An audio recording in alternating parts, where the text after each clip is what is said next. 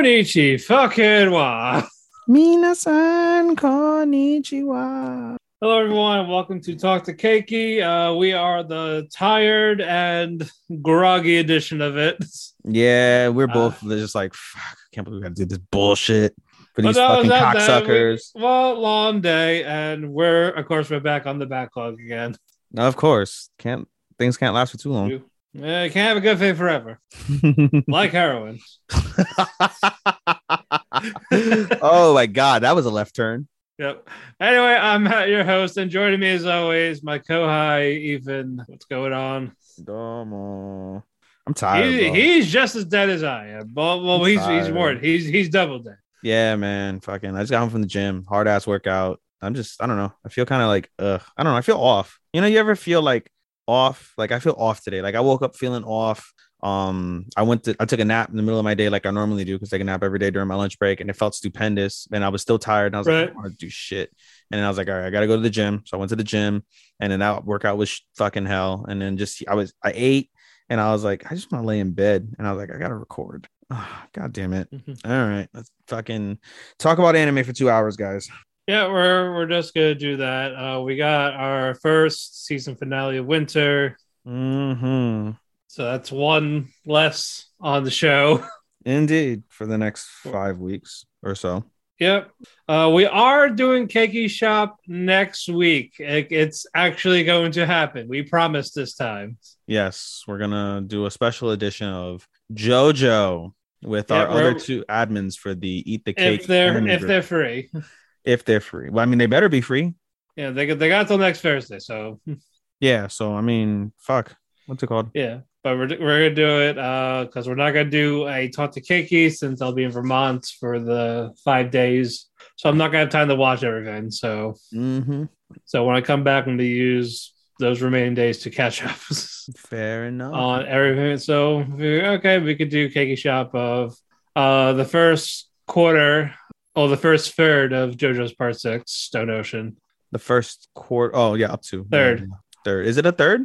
Oh, yeah, because they normally do 30-something episodes, right? Yeah, there's like the last ones were 39, so I figured they're going to do the same thing. That's such a... Well, I guess 13 this season. That makes sense. They didn't go 13, though. They did 12, didn't they? 12, 13, it's around there. They're going to do 12, 13, 14 to hit 39? The fuck?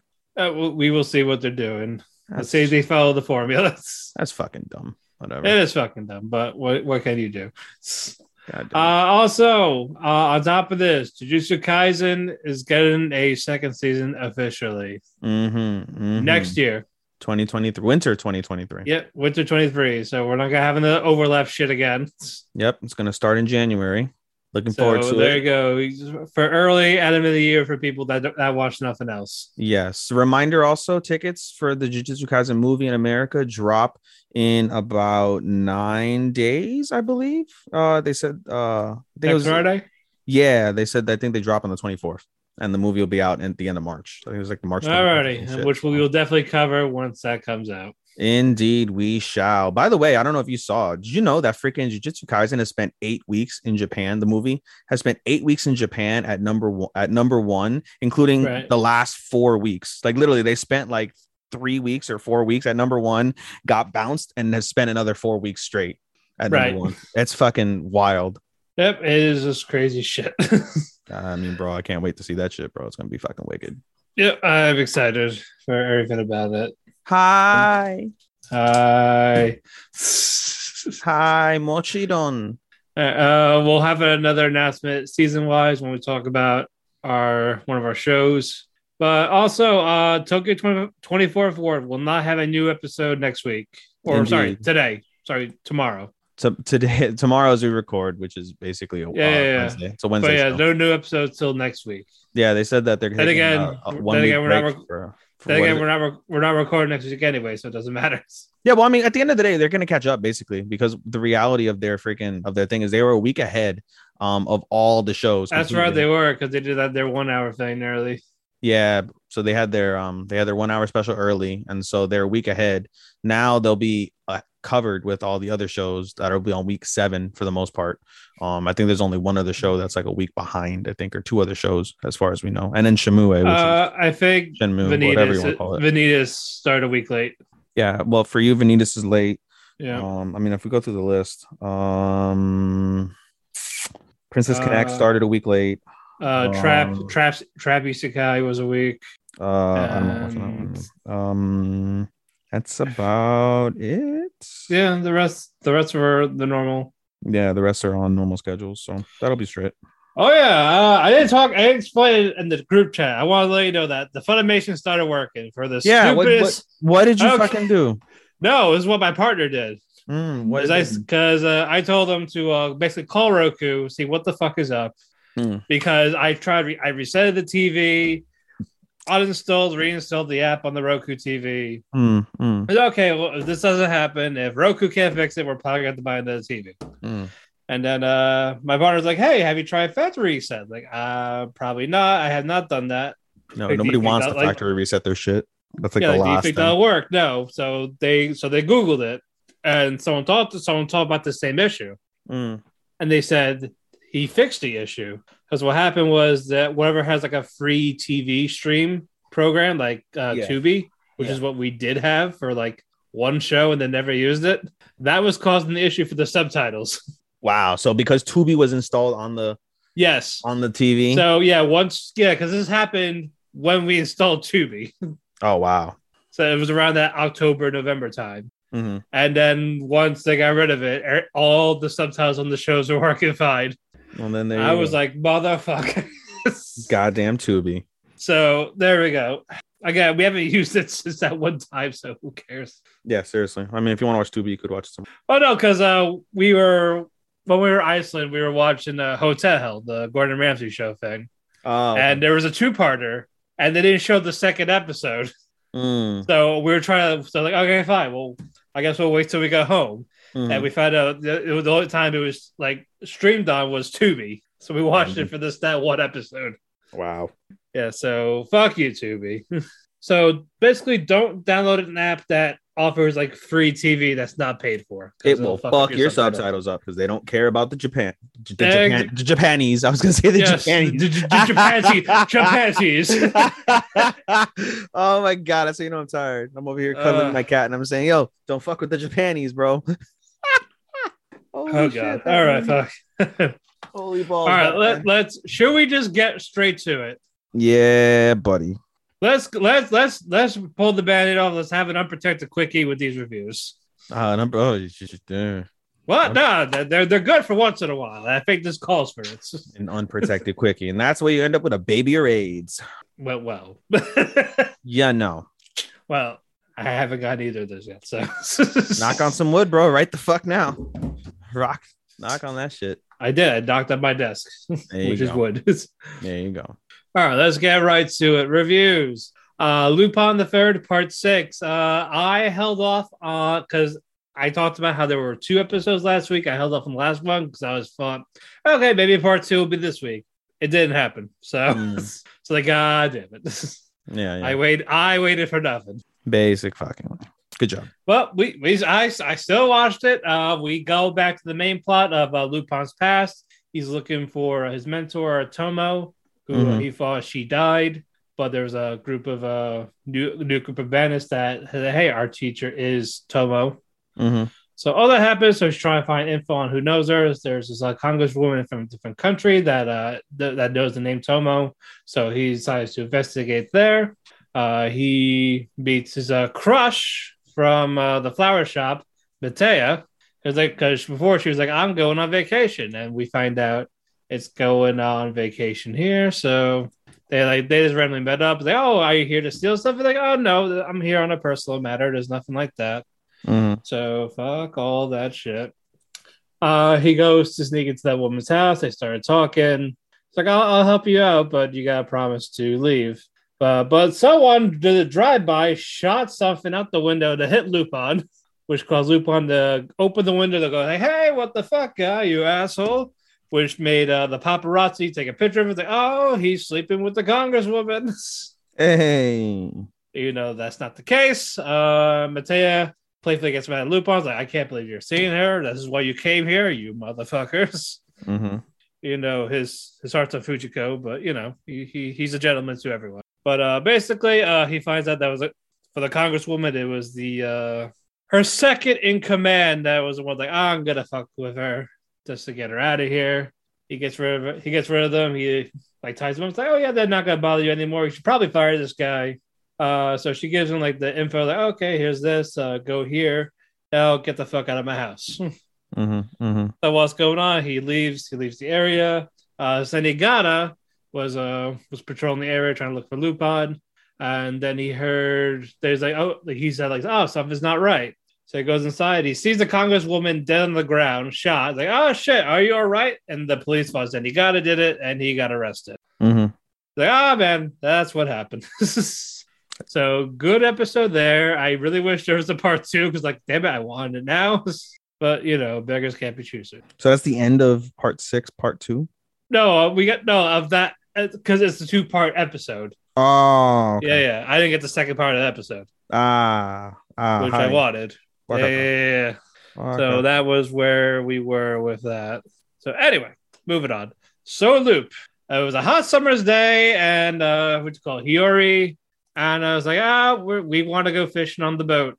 So, okay, well, you can go fishing on the boat with us. We're going to go at nighttime. We're going to catch these special, exotic, big fish. So we got to take the boat to go in the middle of the sea. And then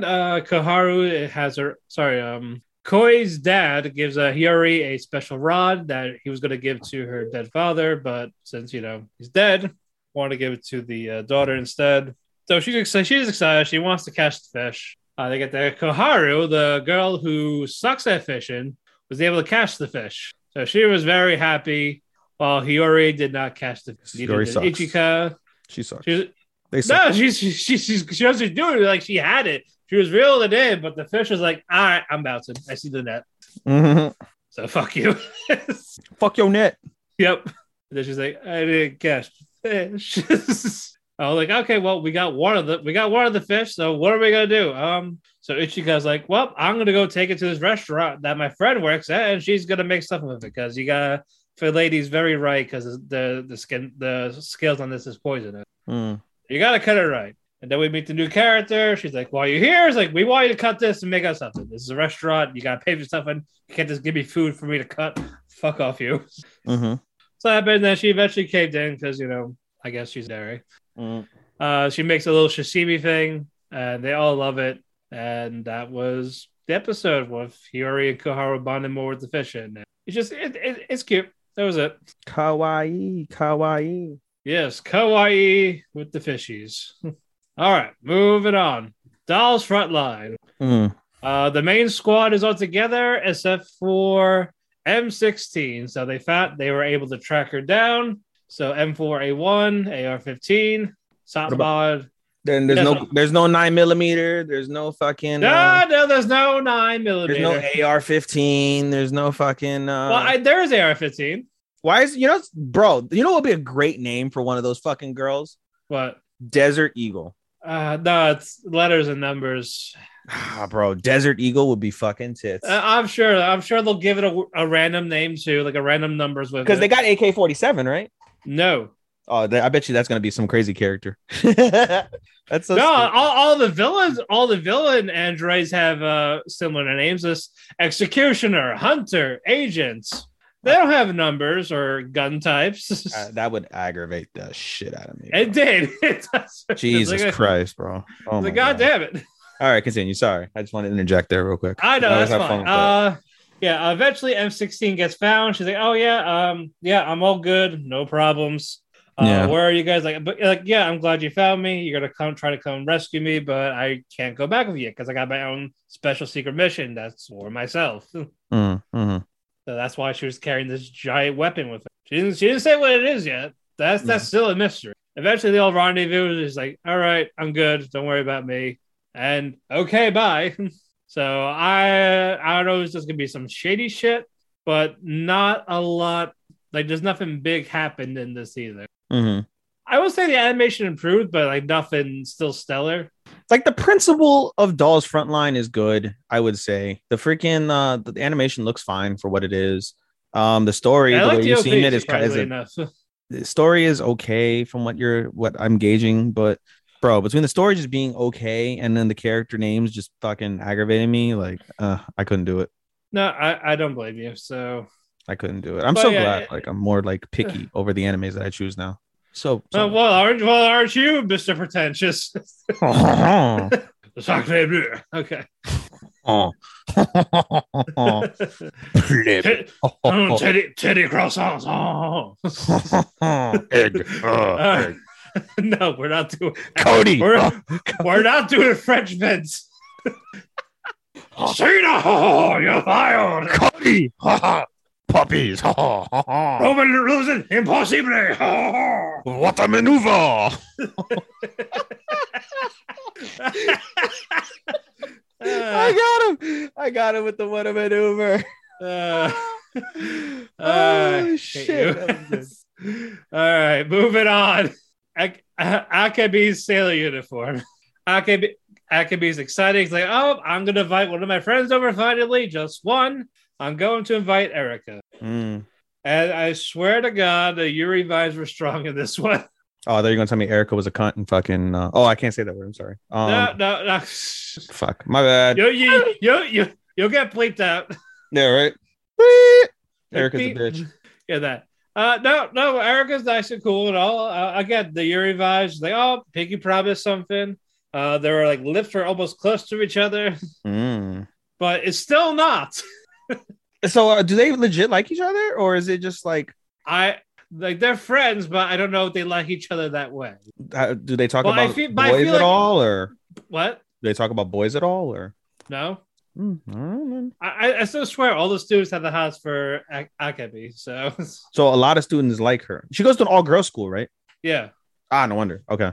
Yeah, maybe. Yeah, and that's her personality is what attracts them. That's why like she's not like everyone else. Maybe it'll be like a female Sasaki and Miyano. Maybe I don't know how the manga is. It might be a little different, but as of right now, it's still a no. Makes sense. And yeah, sorry, I'm gonna use the first name. Komichi. That's Akebi's first name. Komichi and Erica. What do? They hang out first? They go fishing.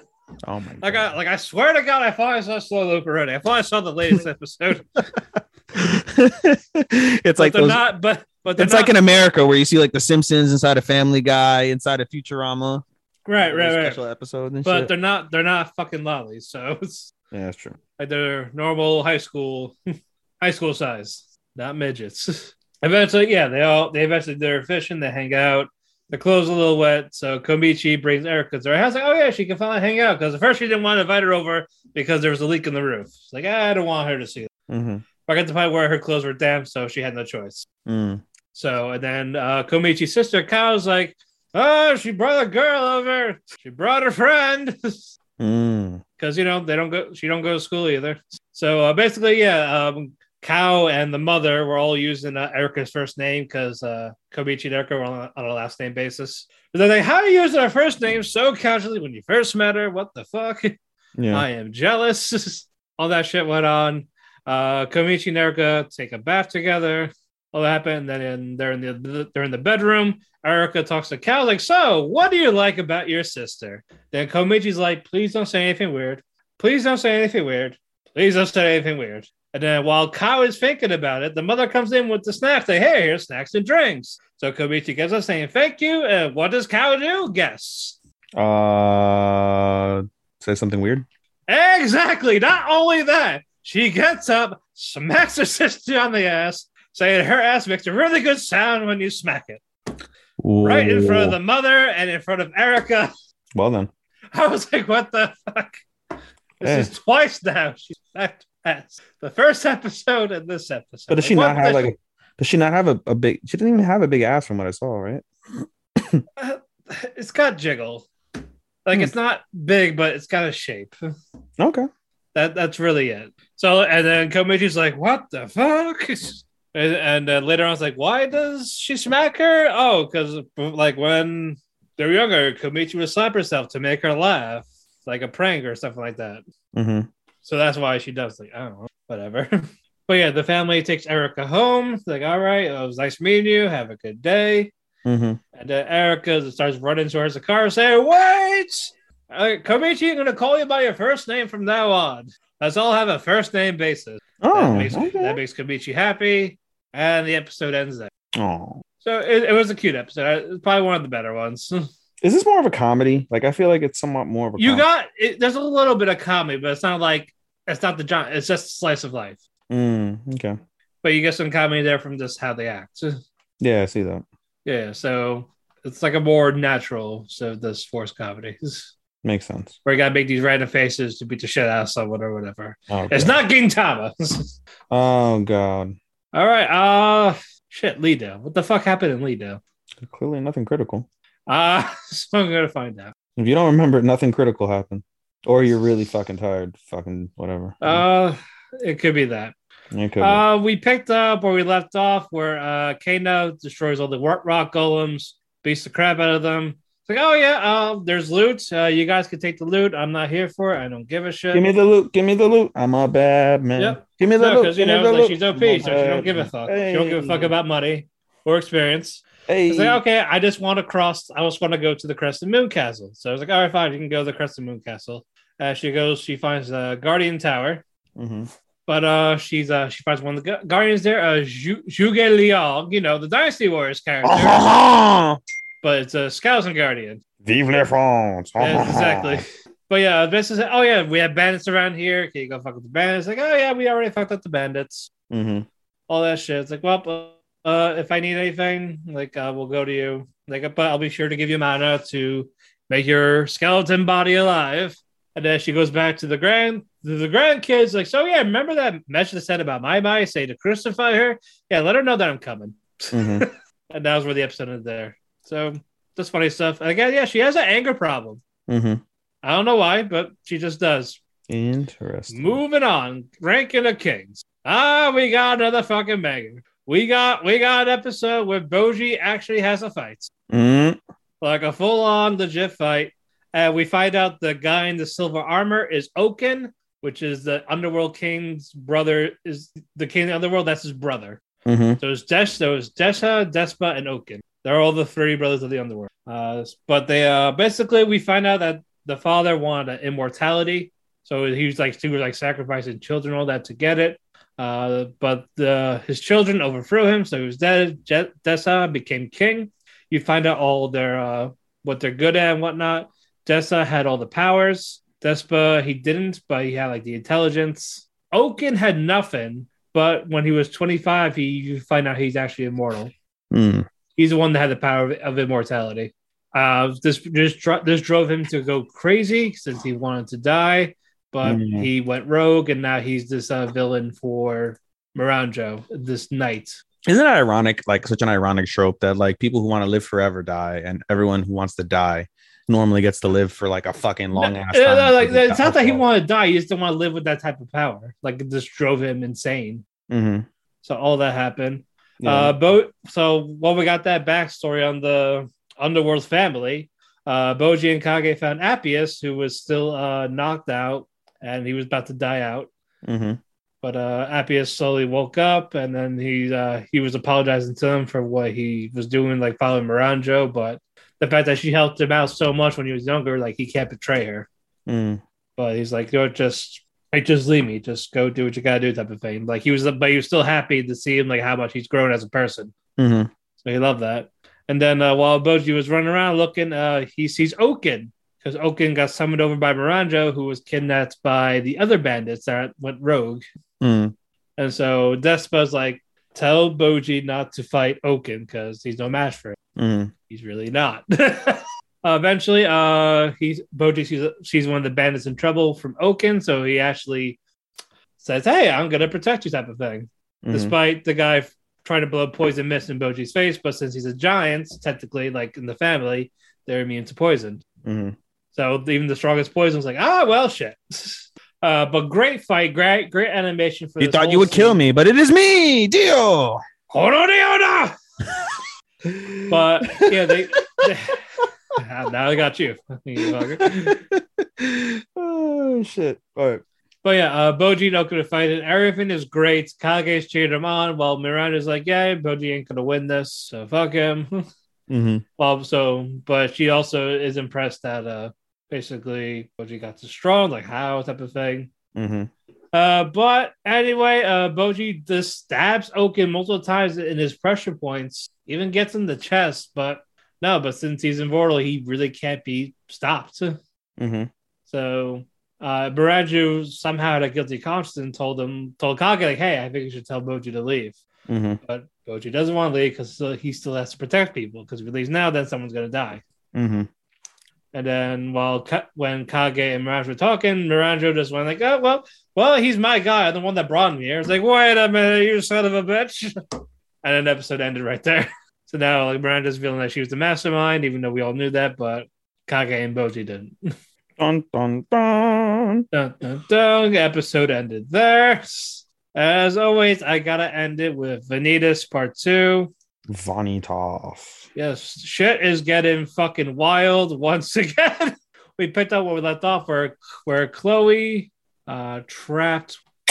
I keep getting her name wrong. Nania, the bodiless figure that steals people's true names. But Chloe tricked her to get a physical body so she can kill her. Like so she got the trap, and she's killing her because she took Jean-Jacques' real name to turn him into this beast. Is because she didn't want anything to happen to him, but now because of this creature, something happened to Jean-Jacques to become this beast. So that pissed Chloe off. So she like has his hands around her neck, choking the life out of her. And then it looked like she was about to die. The body's cracking, but Vanitas had this realization that he tells Chloe not to kill her. And her body's revealed, and you find out Nania's true form is the queen that we talked about in the first season. When Vanitas called August out to say, hey, where's this queen? Are you hiding something from her? That's because no one has seen her. You find out that Nania is the actual queen. She's like this deaf person, like Lady Death. So it's like, holy shit. That type of thing. Like you actually see her whole body, like blonde hair, red eyes, like she's about to kill you. She grabs Chloe, has her like kisses her, but pours this black ooze into her to like poison and choke her out. And while all that happened, like she just disappears, like she retreats. You see Jane. She realized that Chloe is not the beast because she thought that's who the beast was. That's why she was supposed to kill her. But yeah, Jane gets her ass kicked. We see more fucking shadow-like creatures killing people. Old other like dog-like guardians. And guess who comes back? Roland, our favorite paladin. He comes back for the rescue after Vanitas and No had an argument because No was like, hey, you knew about who she is the whole time. Wouldn't you say anything? Like, oh, well, you wouldn't believe me. So what the fuck you wanted me to do? So No just headbutts Vanitas, Tanjiro style. Oh, shit. And it's like, I would have believed you, goddammit. After everything I've been through with you, yeah, I would have believed you. It's like, why'd you headbutt me? That hurt. And he headbutts him again. Wow. And that's when Roland showed up, and he's like, my buddies, my friends, how are you doing? He pulls them all in like a hug, like, so what are we going to do here? Like, he was intrigued by what they're going to do next after seeing them team out the first time. So I was like, all right, well, I love you guys. So what are you guys going to do? Let me know what you need help with. I got you, man. And then he tells Roland, like, hey, I could you protect the villagers who got transported into this little vortex void thing that they're all trapped in because of the queen, and make sure they don't die while we try to break the curse of the beast. Like, all right, sure, we got this. So Roland goes, he gets a superior, it's like, hey, you're gonna help me out, right? It's like, well, fuck you, but sure, I'll help you. After that, you get backstory on Jana, and then you find out like she was basically, even as a child, she was like brainwashed to think that she was a tool for killing. And then you see her parents like, oh yeah, we'll be right back. Goodbye. We love you. And they get decapitated in the fire because she disobeyed. So if you disobey, we kill your parents. That type of thing. So it got to the thing like, yeah, like she kept repeating stuff that she was a tool and all this. We fast forward to when Jane met Chloe again, like when she was younger. Like her job was to kill her, but she couldn't kill her because she still remembers her, type of thing. And when Chloe basically fell, which people assume fell to her death, which that wasn't the case, she like oh shit, I'm screwed because I'm the one that I didn't kill her. She like died on her own. So this is like her redemption. Like, oh yeah, you gotta kill Chloe for real this time. And then you see like Vanitas like arguing with her, like meant like in her thoughts, like, I'm gonna I'm gonna cure her curse and all this. Like, you're not killing her. It's like, it's too late. It's like, no, it's not too late, type of thing. Mm-hmm. And episode ends there. So great stuff. Now I just gotta wait, see what they do next. Makes sense. We're at the halfway point for this one. So yeah, what the halfway point for majority of animes, I'd say this we are. We are. That is it for me. Your turn. I got nothing. Let's move on. I'm just kidding. Oh yeah, all right, you're not caught up. Well, fuck this. No, I'm just kidding. All right, we'll start with Worlds End Harem. I gotta think back on shit that was said. Basically, the episode kind of focuses on more of the mysteries involved with the initial outbreak. And so what's it called? Reito gets the picture back, and he notices it starts interacting with his band. He's like, that's weird. So he goes to the bathroom and he opens he puts the picture to the band, and he actually gets to see the original plans from the MK virus, how it was made. There are some parts that were destroyed, I guess, in the documentation. So he has to basically reverse engineer the virus to come up with it. But yeah, he basically has this information now. And so there's that. So he's starting to work in secret and do stuff around like behind like the UW's back and behind his new attendant's back. And so there's some controversy there. Meanwhile, his nurse kind of like suspects stuff, and she's starting to like question like what's going on. So she meets up with the new attendant in the bath and was like, hey, where were you? She's like, no, at first she was like, oh, I was looking at the old woman's file, and she was completely fine. And then, her levels were at like a crazy level. She was poisoned, and the woman's like, oh, well, that's unfortunate, whatever, right? It's kind of suspicious. So she pins her against like a rock and was like, where were you that night? And she's like, I was running my report on Reito. I have to let the UW know all of his actions, whatever. And so there's a little bit of suspicion there. And Reito, you see this in the middle of the episode also. He's on alert as well because he doesn't know who to trust. He clearly knows there's somebody that's against him in his little group. He just doesn't know who. And so that's, taken care of. Meanwhile, what's it called? Number one, who's fucking everything. He, keeps fucking. He's getting bored of like having girls be brought to him different, or he wants, to do something different. Like he's starting to get tired of just having sex all the time. So, what's it called? So he goes out. He manages to convince his attendant to let him out. And so they're in a limo going through like one of the refugee camps, and he spots a girl, and he's like, I want to mate with her. Like, she's gorgeous. Oh my God. Like, I love her. And the girl is Reito's younger sister. So keep in mind, this guy is in his, I think, early 20s, and Reito's sister is 16. So like there is a little bit of a barrier there. But in this new world, as long as there's consent, there's fine. So basically they end up like saying like, no, you can't have her. That's Reito's younger sister. You can't fuck her. And he's like, no, I want to be with her. So they're like, all right, let's ask Reito. So they ask Reito. Reito's like, no, I'm not trying to do that. You know what I'm saying? But he begs Reito, and he's like, all right, fine, I'll ask her. And so they go on like a little date. But you could tell like his sister is not like interested whatsoever in the guy. But this guy like legitimately likes her. Like he's thinking about her and all that shit, which is pretty wild.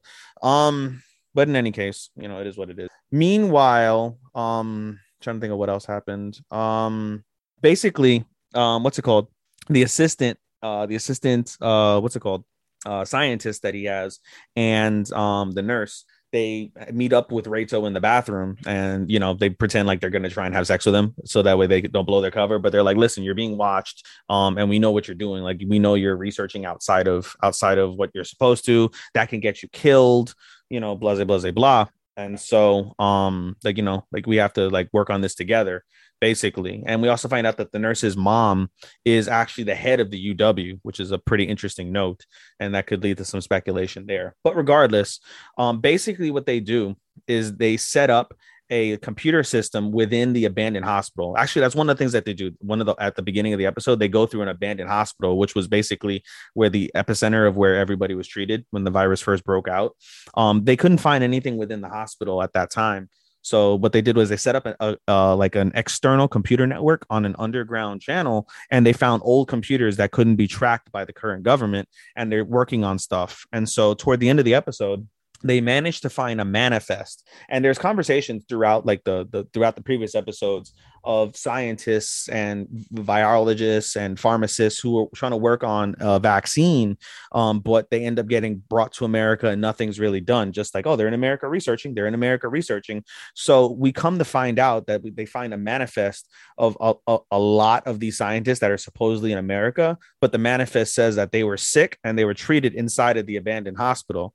So something clearly fishy happened there, and that's how that episode ends. So that was some pretty interesting shit. Like I said, it's got a good story. It's just the fucking black scribble kills it. Like I literally have to go back. Right. I go back onto like a Kiss anime site somewhere on Google and fucking I look at the fucking tits, but I actually watch the anime for the story when I watch it on Crunchyroll. If you do that, it's not as bad. You just want to get your fulfillment of opie.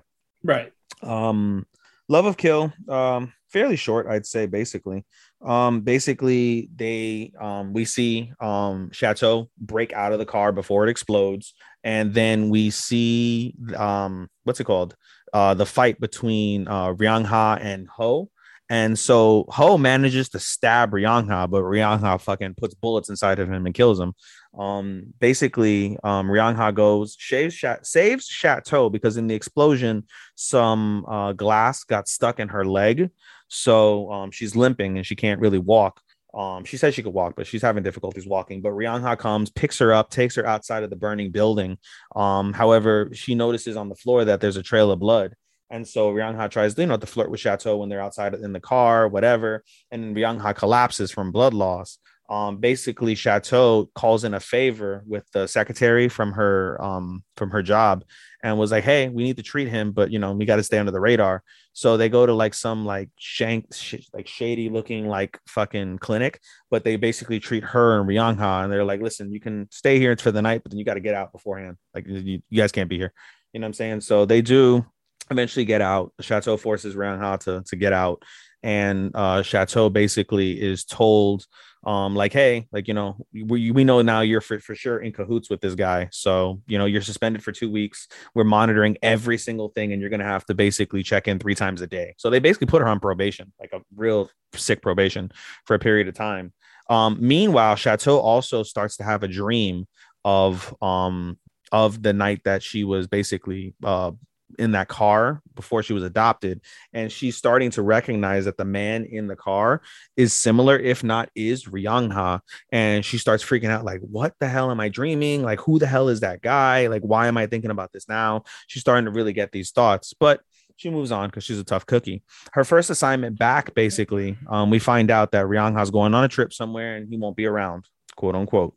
And so what's it called, Chateau's first trip is she's going with her boss, the secretary, and I think someone else, I forget who. And they basically said, like, hey, our job is to take care of this VIP and protect him. This VIP is like got connections to a bunch of financial backers across the world, but he's made his share of enemies. And the financial backers also a family member of the boss. And so they're there. Meanwhile, Chateau doesn't realize that Ryangha is on the same boat, coincidentally. And one thing I forgot to mention is before they left that burning building at the beginning of the episode, there was like a little kid, but he's apparently an assassin. He's like, oh, who should I kill first, Ryangha or Chateau? And he's talking to whoever his boss is. And so we see at the end of the episode, not only is Ryangha and Chateau on that boat, this like luxury cruise liner, but so is the assassin kid. So that's basically going to be the next half of the series. They said they're going to be on the cruise for 7 days. And so we'll get 7 days worth of anime of action and maybe like 6 or 7 episodes or whatever the hell is left. So still pretty interesting regardless. So look forward to that. What else? Strongest Sage. It's fun, another fun episode, I'd say. Basically the demons, they basically attack at this stage. So before the demons attack, Maddie is like getting like the circle ready for where they're going to put the giant crystal for the barrier. And he feels like some demons coming. He's like, hey, you guys feel that? They're like, yeah. They're like, oh, go ahead and dispatch those 2 demons. And so they run over to the thing. They're able to take down one of the demons themselves really easily, I'd say. And all's well that ends well there. They feel another surge coming back from the school. And they're like, oh, shit, this is a big surge. This might be them. So they run back to the school. Maddie's like, hey, I'm not done building the barrier yet. So, buy me some time until I'm ready and we should be okay. So the surge happens and you see the headmaster and you see all the kids there being led by Alma and Lori. and Alma and Lori basically using everybody, they take down a single demon, and it's a struggle for them all, but they do manage to eventually defeat the demon. And as they defeat the demon, they're celebrating, and all of a sudden a bunch of demons show up, and they're like, "Oh, we're gonna kill you and eat you," da da da da, whatever fucking corny shit they say, right? And they're like, "Oh fuck, it took us," and they're like saying, they're like, "Man, it took us forever to beat one demon. Like I can't imagine killing all these demons. Like we're screwed." But at that moment, Maddie shows up. He's like, "Thanks for buying me time." Fucking slices all the demons to shit. Just fucking slice them, slice them, slice them, slice them, slice them. Easy work for him. And all's well that ends well. The second part of the battle, though, is the monster horde. Basically, they summon a monster horde to come run rampant over the city. And so these students, he lets the students and the headmaster handle a lot of that action, and they do fairly well with their skill, along with some traps that the gang had laid out. And so the final monster that came is what's called the Void Monster. Or Void Eater. I think it's called a Void Eater. Basically, it eats other monsters to grow itself. And so Maddie's like, "Hey, when you fight these, you normally get crap rewards," which is very interesting. Talk about experience and loot, like basically kind of like as if it was like some like MMO game, but it's not. It's an actual country somewhere. But anyway, they're like, "Yeah, you get shitty rewards and materials, and you get the mediocre experience. So let's feed it some magic, and we'll make it into what we want, and so that way we get good rewards and we get a lot of experience." And so he throws some magic stones into like this void, and the monster becomes some like crazy like four-tailed fucking lion thing. I don't know. It was pretty cool looking though. And so basically the gang work together, and the majority of the work is done, of course, by Maddie, but the gang all works together. They take down this beast, and Maddie's basically like, "Yeah, like I'm good. Like I don't have anything else to be here. So I'm going to go off to, do my own thing." He tells the headmaster this, and the headmaster is like, "Hey, so I respect that. You've got nothing further for you to learn here, but it would make sense for you to remain a student because of the fact that in case you ever do need help for whatever reason, we can intervene on your behalf because you're a student and a resident of this country. So we'll keep you as a student, and then also we want you to help us continue to grow and make us number one, blah blah blah blah. So we'll give you the scholarship, and all's well that ends well. You can go off and do your adventures." And he's like, "Okay." And then the girls are upset, like, "Oh, he's gonna leave him, he's gonna leave them." And so the headmaster is like, "I can afford to do the same thing for the three of you girls if you guys want to go." And they're all like, "Yeah, we want to go, whatever, blah blah blah." And so they all get scholarships to stay in school while they go explore the outside world of the compared to the city. And so now the anime is going to basically pick up on their traveling adventures as a party as a whole outside of the school. Fairly cool. I was thinking about that as I was watching the show. I was like, it's nice to have an OP character, but I don't know, it doesn't do anything really. Like, there was a sense of coolness when you watched what's it called, Demon Academy, and there's a sense of coolness when you watch things like Slime that have like, again, OP ass characters that are ridiculous in nature and don't have any real trouble. So there's something to that, but there's just something about it that's kind of a miss for me when I watch it. Like I still enjoy it. Like I'm not like, "Oh, this fucking shit sucks dicks," but I was just like, like it's okay. I'm hoping something happens to make me like it a lot more, but it's okay for what it's worth right now. Princess Connect season 2. We're back to weird shit. I can't even truly describe really what the fuck happened in the episode because it's a bunch of random shit with random ass characters.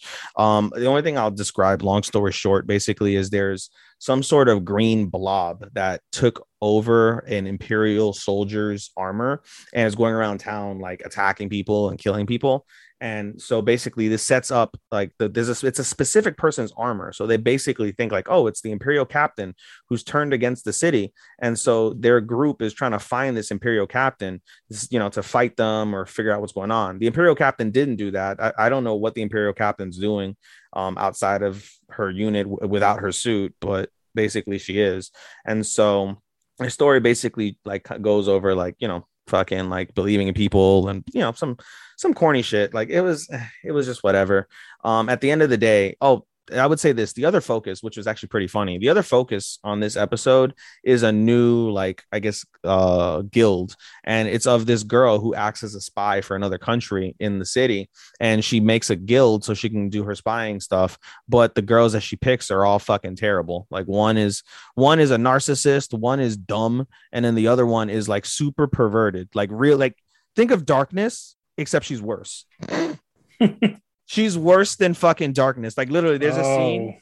Bro, like literally, there's this like she like loves stuff like getting beat and stuff like that. She gets turned on. She's like, oh, I got so turned on, I passed out, shit like that. She says that shit literally.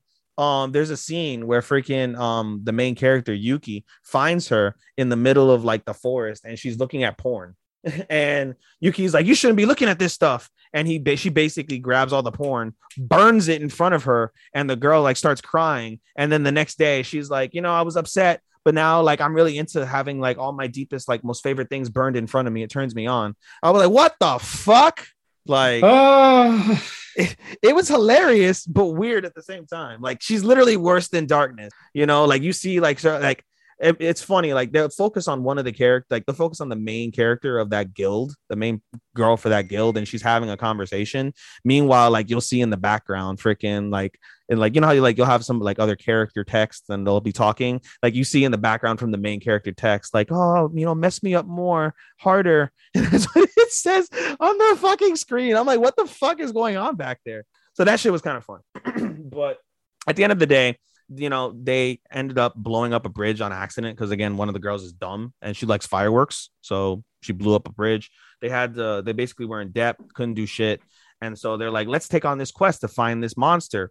And they realize like, oh, the monster has something to do with the green goo, like this green blob. So let's find it. So they put it on some receivers, which is actually pretty ingenious by the girl. She puts it on some receivers. And you know how like you would do like gold hunting or metal hunting? They did that with the green goo. And they found the source of the green goo. And it fucking goes crazy. Like it looks like a fucking geyser, like like when you like rupture a fucking like water main. That's what happens, except it's all green goo. The green goo reacts to the fact that there's green goo in the city, and it basically goes and finds the green goo monster and fucking makes a giant green goo monster. And then it's up to everybody to fucking defeat the green goo monster. They do. All's well that ends well from that standpoint. So the way I described it, it's weird. The way I watched it was weird. The highlight was seeing a perverted girl. I would say from that episode, and that's really all I got to say about that. After they gave us the best episode that they've ever given us of the series, they gave us a weird. That explains everything. Sure. And finally, Boruto. There really wasn't a lot to this Boruto, truthfully. We get a little bit more details in terms of the Funato clan. We see the second son of the Funato clan, and he's like really ruthless, but he's also really loyal. Like his subjects are like, you can rule the Funato, you can rule the Funato. And he's like, no, he's like, I'm not gonna upstage my brother. I'm not gonna, upstage my father. Like I'm, loyal to the family, loyal to the clan, and my position is my position. And that's all I gotta say about that, really. So they do that.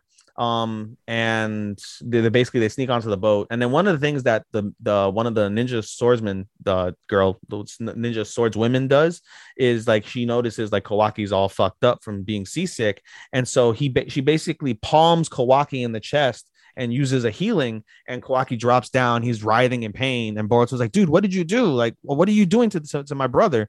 And she's like, just watch. And Boruto's like, dude, like she's in pain. What did you do? And then Kawaki stops being in pain. He's like, my motion sickness is gone. And Boruto's like, what did you do? They're like, oh, it's an ancient like cure for motion sickness. And she's like, well, why didn't you do that sooner? And she's like, I wasn't obligated to. But the reality of it is, she's like, she wasn't. But the reality of it is, if this mission goes well, they'll reduce their sentence out of jail.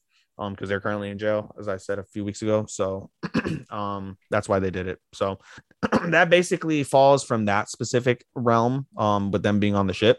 The rest of the episode follows basically Team 5 and Sarada and Mitsuki's attempt to free the scientists and free the other islanders from the grasp of the Funato. They come up with like a pretty decent plot, and it goes really well. They manage to sneak onto a boat in the harbor, and they're able to get the villagers and the islanders to safety. And I imagine at some point they're going to try and recon with the rest of the group as they face the main Funato on the main boat. So it's pretty specific and down the point review on that. So that's all we got really from Boruto that week.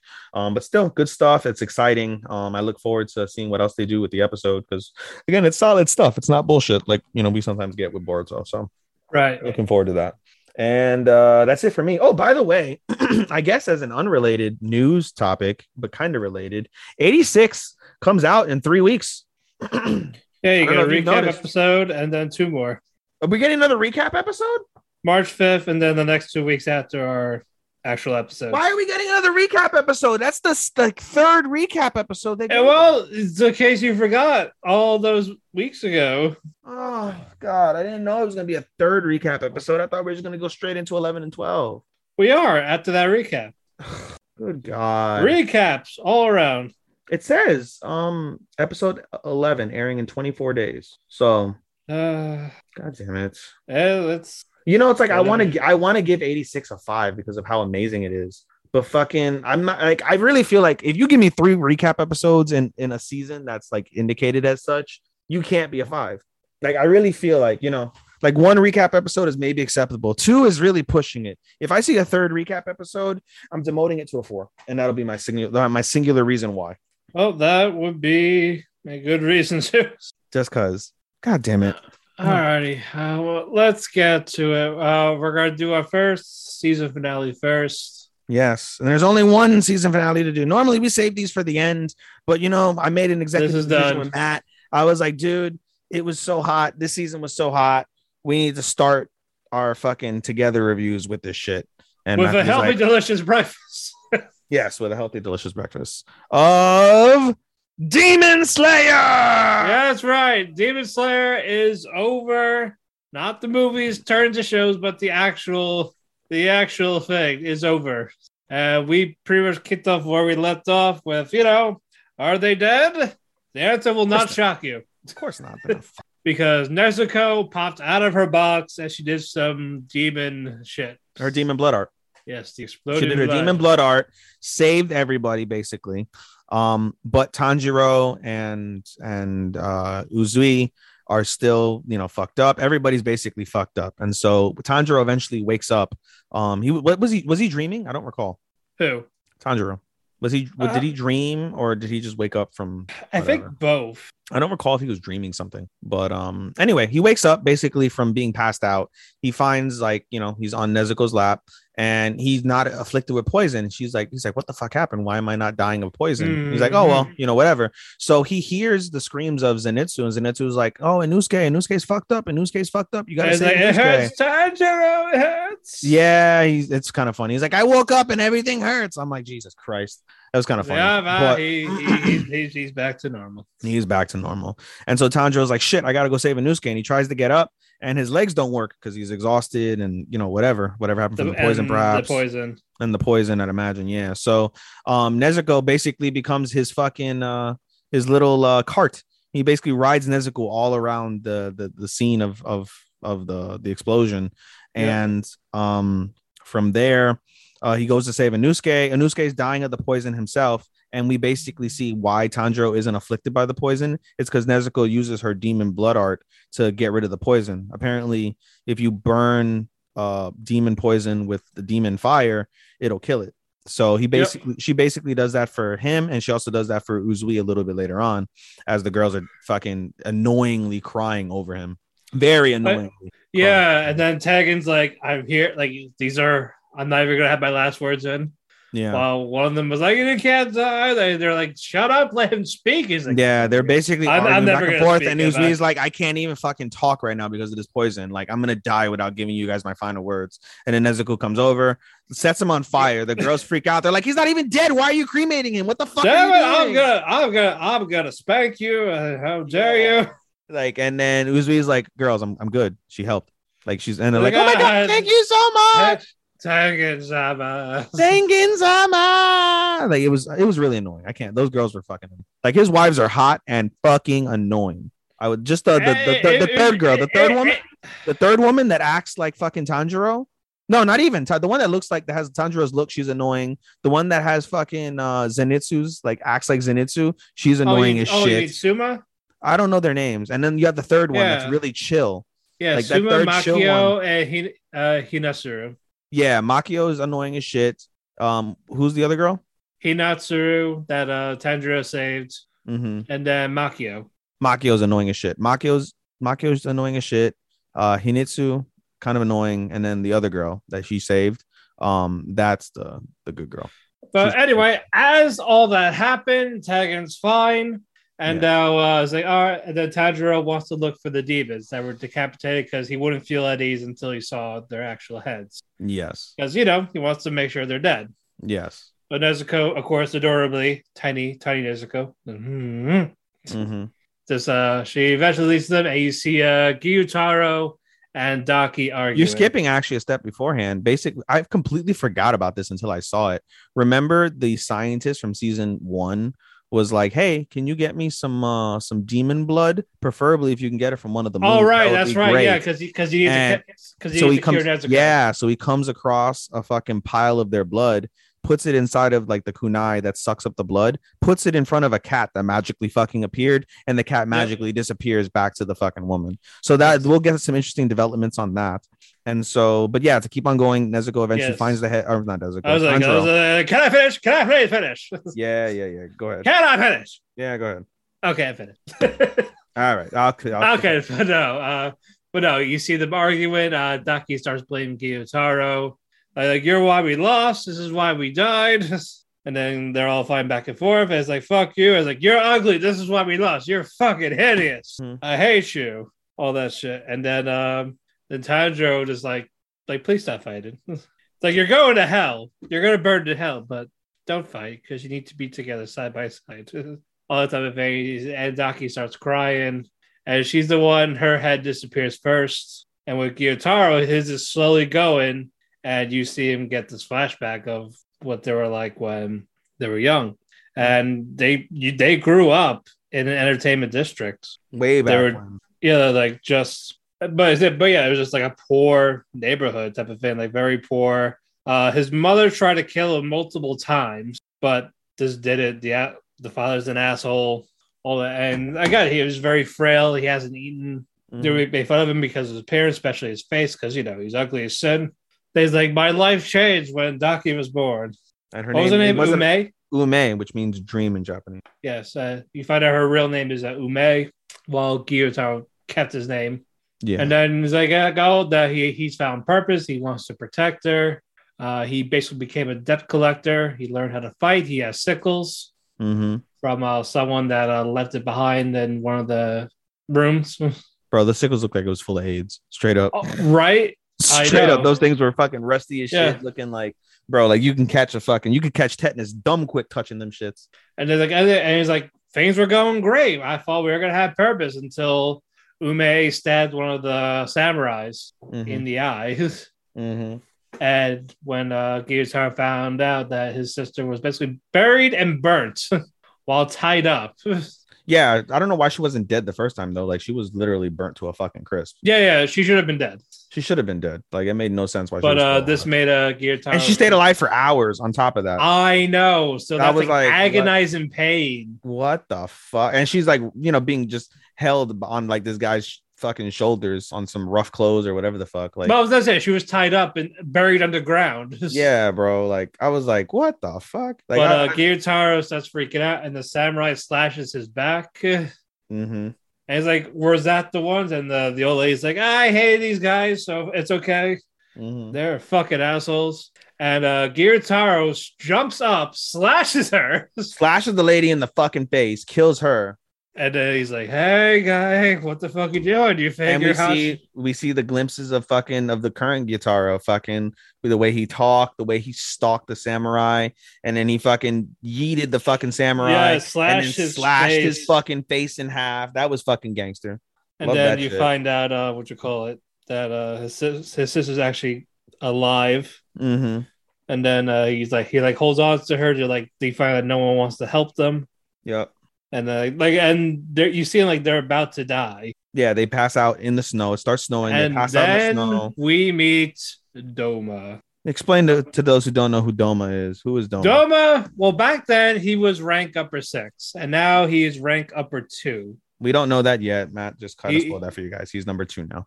But I say he talked about how he's number 6 when the episode happened. Imagine bro, when you think about that, right? Those demons are hundreds of years old. The guy was a demon before that. He was such an OP demon.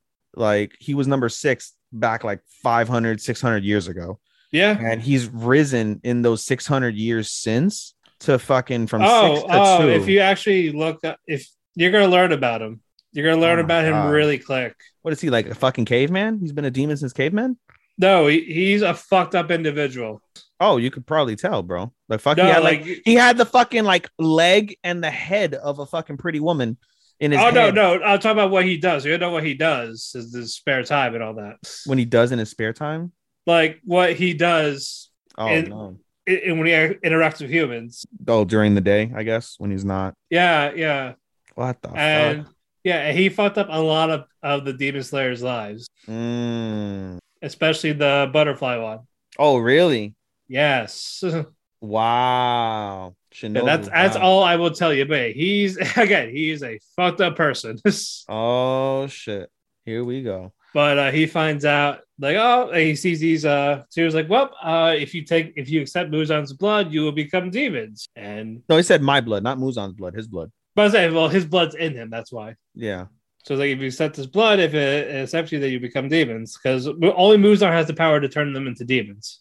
And yeah, it says his blood's in Doma, he could do it. Because you just need his blood.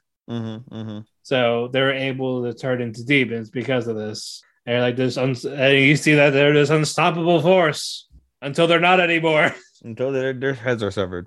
Yep. And then we get a glimpse of the afterlife where Gyutaro and Ume were arguing. Well, Ume was trying to apologize. I'm sorry I said all this.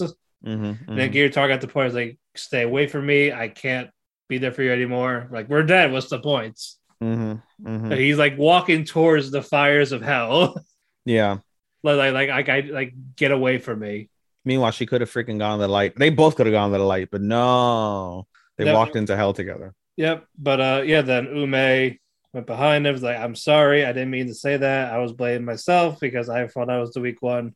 What was going on? As like, do you remember our promise that you go flashback to when they were younger? Like he was actually being a sweet brother. Like they were like stocked up like in the freezing cold. He had like this big giant hay jacket, whatever. It's like, I'm going to protect you. That's going to be all I'm going to do.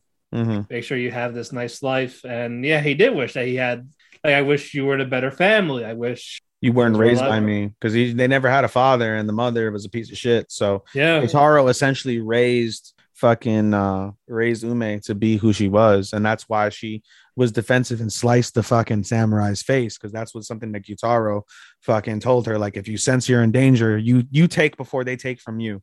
Exactly. And that cost them everything, but then gave them everything as well, in a way, which is pretty interesting. Right. And when that happened, like, he actually picks her up, like, holds her. And then, then they start walking towards hell together.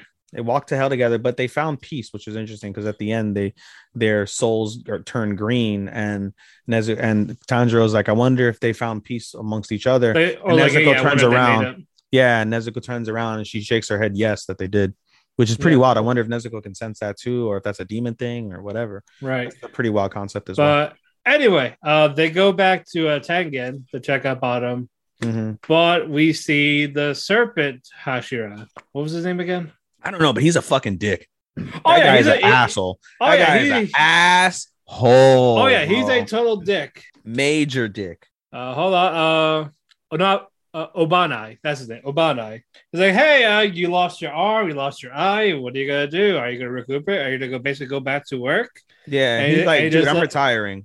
And he's like, bro, all these other fucking demon slayers suck. We're already missing a Hashira because of Rengoku's death. And now if you leave, then we'll be down 2 Hashira. None of these fucking people can fucking take over you guys' positions. And Tengen's like, there is somebody that can take over our position. Yeah, and he's alive. Like, he's the one that beat him. Yeah, he points at Tanjiro. He's like, him? Yeah, he's like, he's still alive? He survived? Yep, he fucking survived. Yeah, because people in Tanjiro's rank die. That's why they die really quick. So because they killed the moon, they're gonna get promoted again. I'd imagine they're gonna get promoted again. I wonder because obviously it's obvious Tanjiro is gonna be Hashira. I wonder if Inosuke and Zenitsu are gonna be Hashira. Not necessarily. So kind of, but not really. They don't. Oh, they don't? No. Only Tanjiro. No. Tanjiro doesn't become a Hashira? Nope. What? Nope. I mean, okay, the only thing that I could surmise then is that he, in his battle with Muzan, he must like lose like all of his limbs and survives. But yeah, like none of them become Hashiras. That's so ass backwards. That fucking Tanjiro doesn't become a Hashira. I mean, that's like that was super expecting that. Right, but that doesn't happen. Wow. Yes. Yeah, I don't know what to tell you there. That does not become a thing. All right, don't tell me anymore. I guess I got my I'm answer. I got my answer. not. Son of a bitch. But after that, we go back to the Demon Slayer quote with Kagaya. Mm-hmm. He seemed like coughing up blood, but he talks about how happy that Tanjiro was the one that defeated the Upper Moon. Mm-hmm. Says this is the chance we've been waiting for. We need to strike. Mm-hmm. Like it's been 100 years since our family has been been affected by him. Yeah. Basically, that family is cursed. Like only the males are cursed, and they don't live long. Their body slowly deteriorates. Yeah, we find out basically that Muzan is related to that family, which was pretty shocking. I literally paused and I was like, "Whoa, that's fucking major!" Yeah, he cursed his family. Wow, and they die really quick because you could tell, like after seeing after seeing Gyutaro's poison, that's clearly demon poison, and I was like, "Yo, why can't Nezuko just fucking burn the shit?" Well, this is from Muzan. I mean, bro, can't she burn it and it like have some sort of effect? Like it's not a poison; it's an actual curse. Yeah, you can't burn off a curse. That's crazy. Yeah, it slowly kills your body until you die. Like you live to like your 20s. Yeah, but before you're 30, you're dead. That's crazy. And yeah, Muzan's been around for fucking hundreds of years. Yeah, and when he dies, the son has to until he dies, and then so on and so on. That's why they keep having children to try and kill Muzan. Yeah, to break the curse. That's the only way you can break that curse. Yeah. But all that happened. Roll credits. Oh well, sorry, I forgot. Wait, there's more. There's more. We go back to the Infinity Fortress. And you see the number Infinity 3 Castle. Demon. Infinity Castle. Yeah, Infinity Castle, whatever. Yeah, Akaza's there. He's like, wait, why are we here? I guess this means an Upper Moon died. That's why there's a meeting. That's crazy. I'm a little upset they didn't show the meeting, but whatever. I guess Keki chooses. Well, they what's it called? At the end of the day, like I'm not totally upset about that. They're like, they should have left us on the cliffhanger of all the moons there, but I was okay with that. The season 1's going to start off hot because we already know season 1's probably going to start off with another hour-long fucking show, which by the way, they lied. They said it's going to be 45 minutes and fucking it was only 32 minutes. Yeah, I think it's just with the commercials in Japan. Bro, but even then, if it's 45 minutes with commercials, then it should have been an hour, you would think, right? No, I meant like the 30 minutes and then those extra 12 minutes are just 3-minute commercials split up. Like how we saw Wonder Egg special was going to be an hour, but it's 40 minutes. But that's not bad, though. But those 15 minutes were just commercials on Japanese television. Yeah, that's fine. But fucking, bro, they said that's what it is for Demon Slayer. But 45, you don't normally do 45 unless you have an overage of another show. So, well, they didn't care because Demon Slayer. Yeah, clearly, the fuck. And then we get credits. And then we find out we're getting the first season of the Swordsman Village arc. First season of an arc? Like we're getting the first season, which is the next arc. So season 3. Yeah. Yes. And it's gonna be the Water Hashira and Mist. That's the Mist Hashira? Yes. That's not the same as water. Giyu is water. They look the same. Yeah, but it's not him. Oh, I thought it was the Water Hashira. No. Oh, okay. So the Mist Hashira and then who's the Love Hashira? The Love Hashira. Yes. Yeah, she looks interesting. Oh yeah, you're gonna see her naked soon. Ooh. There you go. Hey. And so they're gonna be facing off against, I assume, number 2. No. They're gonna fight number 5. Oh, they're gonna kill them in order.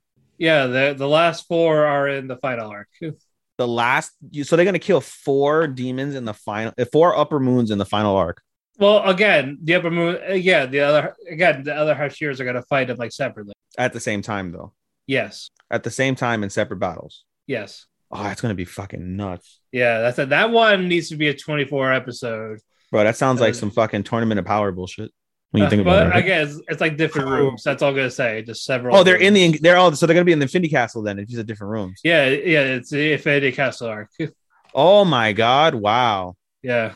Spoiler alert, guys. Sorry. I mean, I'm pretty sure half the people are the most. I mean, They bro, know. I haven't. But So all I'm gonna this is say it's wild to gonna me. be. All I'm gonna say is it's gonna be so fucking. Oh man, that just sounds fucking great. The anticipation is fucking Yeah, crazy. like it's just the matchups that you don't expect, like who teams up with who during these. Will Hashira die? I'm not telling you. Okay. Yeah. Okay. Yeah, that one just you gotta wait till it happens. Mm, But yeah, great stuff. I can't wait for whenever they do it. I'm gonna assume it's next year, I'd imagine so. like winter 23. I'd imagine so because they don't have a movie unless they decide to do a movie. Well, it says TV, so You know, it'd be the ultimate slap in the face if they did that final arc as a movie. you cannot. They should ask. They should probably start it as a movie. They could start it as a movie and let it continue, right? All right. So let me ask you this: do they have a part within that arc that is so that would be like internally upsetting to the fans? If you make those fights incredibly short, It would. Okay. So like if you made all of those fights one episode, you're gonna fuck up a lot of people. sure. No. I don't mean that. That needs to be at least 3 to 4 per fight. So my question is like, at the end of the Mugen Train, how what's it called? Akaza kills Rengoku, and it was upsetting for everybody. And then this new season starts on the heels of that tragedy. Is there a tragedy that happens fairly early on in the Infinity arc that would leave us with a similar feeling? Of Rengoku? Something similar to Akaza defeating Rengoku. Because then if you have that same element, you can do a movie at the beginning of the Infinity arc. Nothing that would lead into a movie. Like nothing like not nothing you would do. You would make a movie and then lead into a sequel. No. Okay. No. Okay. All right. Just a thought. Yeah, no. Throwing shit on a wall. Okay. Cool. Yeah. Well, I say, Mugen Train was a movie because the manga chapters were so short. And the red light, and then the next one, they're around the same chapter wise. And then you get a rehabilitation arc, but you could put that with the Swordsman Village because that's like 5 chapters. And then there's like 50 chapters for the Infinity arc. Oh, so there's only 3 chapters left in theory then. Like free arcs, like two left. big arcs and one that's like in the middle, like a break. Okay. Yeah. So okay, that makes sense. Is that one in the middle like critical? Yes. Okay, I was gonna say they can't do it as like an OVA. No, like there's something that happens. Like you get development from some of the other Hashiras and how it leads into the next arc. Okay, so then that would definitely because that's crazy in itself. Okay, so then if you said that the other arc is the same as the Entertainment District arc, which ended up lasting 11 episodes, I'm saying like you could do the Swordsman, and then you could do the rehabilitation arc, which is like you could do that in one episode basically. Oh, and you then could have it. Oh, okay. And then you have a giant cliffhanger of how it goes off to lead into the final arc. So you can have the cliffhanger that everybody wants at the end of the rehabilitation arc. If they do it right, yes. Okay. If for the people that read it, you know what I'm talking about at that event. Okay. I haven't. So this is all interesting news to me. Just now I'm thinking about a bunch of shit. Okay. Yeah. Cool. I dig it. Yes, you're gonna dig it. I dig it. So now that we are finished with this, what do you give it, Matt? It's hard. I'm gonna say 4.5. Well, that last episode. Not the finale. I think there was like some episodes that didn't like fully hits because like the some were like really really really strong, and then you had like an episode 2 that were just okay. It was basically the second half saved the whole thing. Like when you see Daki fully in motion, which you got basically exposed. But you could definitely give it an easy 5 because just for the fucking fight. Oh, I'm giving it a 5. That was no question. This is going to be anime of the year as far as I'm concerned, unless something else blows it out the water, which I doubt. I highly doubt I'm going to watch anything that's going to be as epic as what I saw on Demon Slayer. I'm not watching Attack on Titan, so I can't count that. Yeah, we really can't. Well, I'm watching Attack on Titan, but I'm only on season 1, and I'm slow burning that shit. So, yeah. So there's that. I don't think there's anything I can possibly watch outside of the Jujutsu Kaisen movie that's going to make me go, fucking hell, this is the most amazing fucking thing ever in comparison to Demon Slayer. Yeah, especially since I just can't. I can't think of anything. Not a single thing. Yeah, especially since we don't have Attack on Titan on our list. Yeah. So I mean, for us, I can't think of any other. I legitimately can't think of anything that would supplant it as like the best anime of the year, anime of the season, animation of the season. Animation season is always a little bit closer. So Yeah. moments of the season, I can't think of anything. Like for sure, it's gonna win anime of the year for me, probably. And I'm saying that right now. I'm fucking February the 15th. That it's probably gonna win fucking anime of the year for me. It's probably one of those moments is going to probably win moment of the year, I'd imagine, for me. And animation of the year will be up for debate, but it'll certainly be in the conversation. Music of the year will be in the conversation. What else can you think of? Shonen of the year, that's a wrap. Fucking We don't have that category. well, action adventure, right? Yeah. That's Yeah, basically man. shonen. We're not the eat the cake. We're not the eat the cake Facebook group where it's a shonen only. Yeah. But regardless, it's gonna win our action of the year. It, bro, like I just Yeah, can't. I just can't think of anything. it's definitely gonna win a lot for I can't the think of a season. single thing that's gonna beat it. I can't Well, think of I'm anything. not giving up on the year yet, so I am well, certainly you're giving. clocked out. Okay, Yeah, like I'll be solo. I'm gonna watch a bunch of shit. It's gonna be nice. And so basically, people are fighting for 2 to 30, 2 to 25, and then the five honorable mentions. That's what people are fighting for as of right now. For me, Alrighty. Well, we're gonna move on finally. we're finally gonna move on. Because we spent like almost a half hour on it. I mean, because that's you have to flesh that out, dude. Yeah, we Like, do. you We have do. to flesh out Demon All Slayer. right, and now the backburners for a good chunk of these. Now the rest of the bullshit of fucking winter. Now, speaking of bullshit, Platinum End. Great segue, Matt. No, this one was actually good. This one, This second half of the season has been tremendous. Since the fight with Metropoliman, it's been not even. I would honestly say since Hajime died, it has really picked up. yeah. I wish we had this. So I'm very curious to see how it ends. For me, it's got a legit chance to be a 4 out of 5. I'm still giving it a 3 out of 5 because it hasn't completed yet, but it's got a shot for me to make it a 4 out of 5 because this second half, since Hajime has died in episode 12, I believe it was, he died. Up until now on episode 18, it's been strong, and I like it. Yeah. Mirai's still a bitch, but it's more. Yeah, Mirai's still a bitch. All right. Tamari, the new god candidate, she fakes being passed out to lure security guards, and she shoots them with the red arrows. I hate her. I do too. She's not. She could die and like. No, she's not important. Don't worry. Nothing about her screen's important. So that's it. We're gonna skip forward to her shit. She escapes. That's it. Surprise, motherfucker! No surprise. Pretends to be shocked.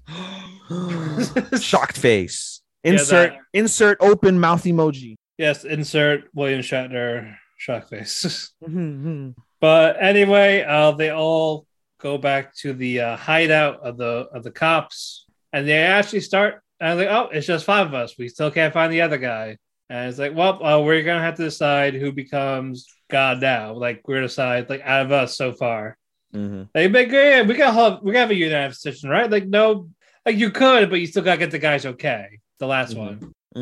So, and so he's not there, but you guys can just talk about it to propose, hey, this guy should be God. And no one really gave good offers of why they should become God. Like Tamari really didn't have anything. Mirai doesn't want it. Saki doesn't care. And then Shuji was like, how about I do it? The kid that wanted to die.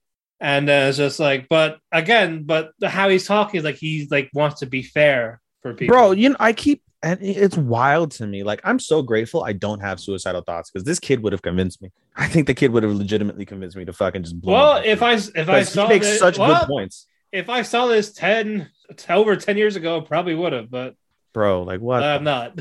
Fuck, bro. Like, that's crazy. Like, he makes great points, and I'm just like, fuck. Like, I don't know. Shit, you know? Well, then, if you watch Babylon, that would probably seal the deal for you.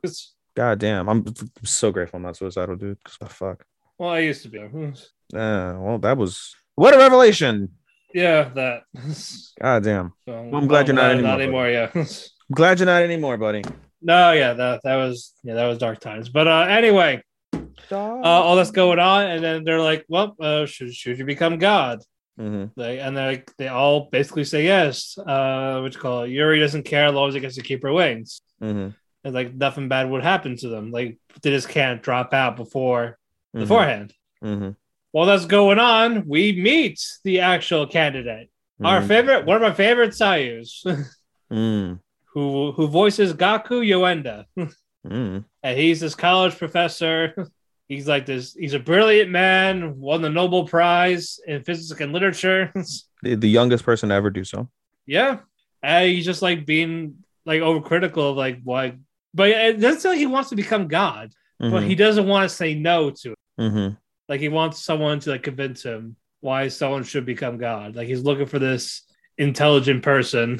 He wants proof, basically. Yeah, that's what everything it is to him. It's just proof. While it's going on, we go back to the next day, and all the 4 God candidates, they beat up, and Susumu, he's like, "Hey, I see you're all here. I guess you'll decide what you wanted."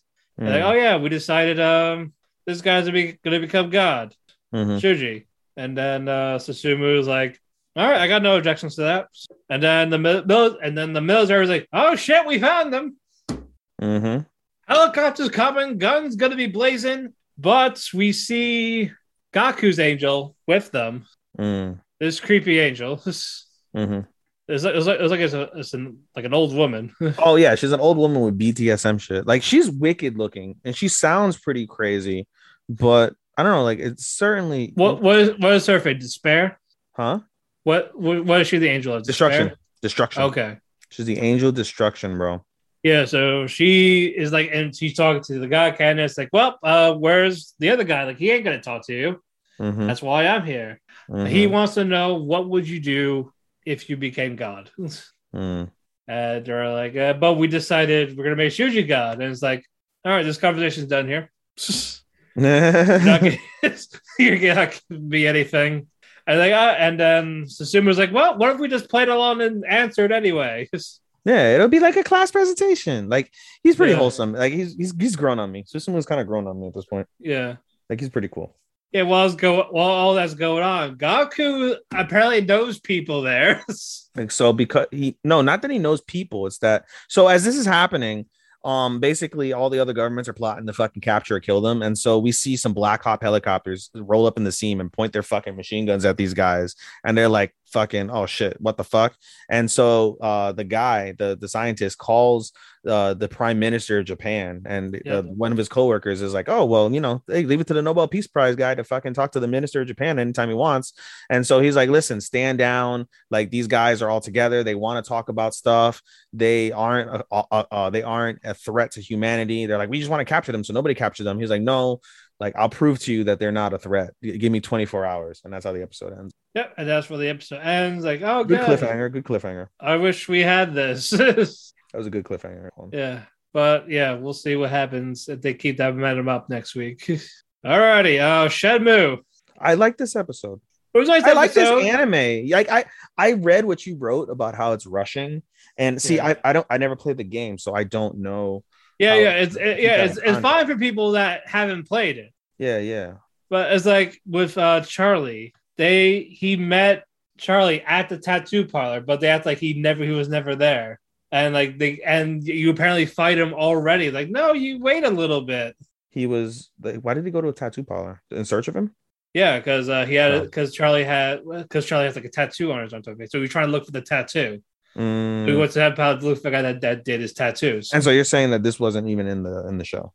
Yeah, no, because in this Rio went there, but he didn't find Charlie there. He didn't find him until after. But in the game, he found him there. Like, oh yeah, Charlie's in the back, type of thing. Every time I hear Charlie, I think Charlie Murphy. Yeah, this is Charlie.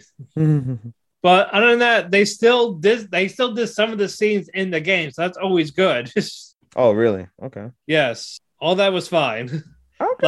Like he has the letter. He can't read Chinese. He looks for something that reads Chinese. That was in the game where you're actually looking around for people. You went to the bar. We're like, hey, let's give this schoolboy a glass of milk. And he kicks their asses. Yeah. That was in the game. You did that. You did that. You did that. I love that they're American too. Yeah, they are, because sailors. Yeah. So all that. Yeah, so you got those quests in the game, and they just did them quickly, but you know what? That's fine. Yeah, at least it's not original to the extent like it's just brand new shit. Rio meets Grandpa Yamagishi, who was a friend of his father. Yeah. And he's like, "Do you know anything about his past?" And he says, "You really don't, because we didn't talk about it when he came here. He came to the country. We just sparred a lot." It's like, I taught him shit.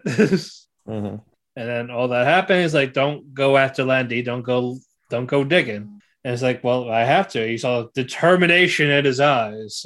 And then we see the sailors come back. It's like, oh yeah, we found Charlie for you. Like, we found the guy. But you gotta go this way. You gotta come in here. And then it's like, oh, you gotta learn into a trap. There's all these guys kicking the shit out of them. Eventually, Rio fights back. While all that's going on, Yamagishi's like, oh shit, where's Rio? He's not at the dojo. Oh shit, he's there. And you find out that Rio handled himself. He all the sailors were knocked out. He kicked Charlie's ass.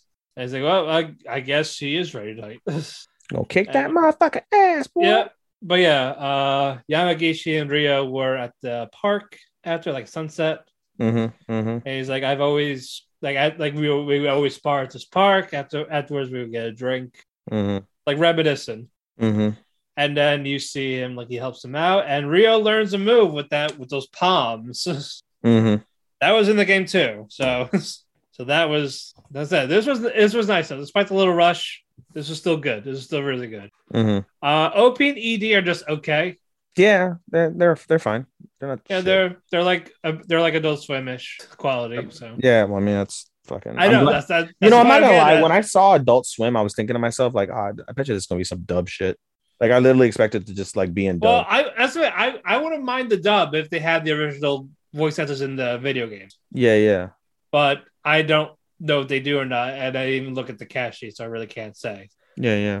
So we're gonna add them for that. Naruhodo. All right, moving on. Moving on up. Let's do Genius Prince. Another good episode. Yes. All right, I'll let you talk for this one. Oh, Jesus Christ. I got to remember what the fuck happened in Genius Prince now. Yeah, that. That's where I'm at. Wayne. I know it's Wayne going to fuck. What the fuck? The kingdom. In the Martin Kingdom. Talking to the old guy. Oh, yeah. I got it. All right. So basically, Wayne comes up with a plan with Loa and Neum, and I always chuckle at Neum because that's actually really close to my boss's boss's boss, my CTO. That's actually close to his name. And it fucking I get it confused sometimes. I think whenever I see his name on our meetings, I think to myself oh, Ninam from fucking Genius Prince. But I know not a good thing to think of when you're in a meeting with an Indian fellow who's your fucking CTO.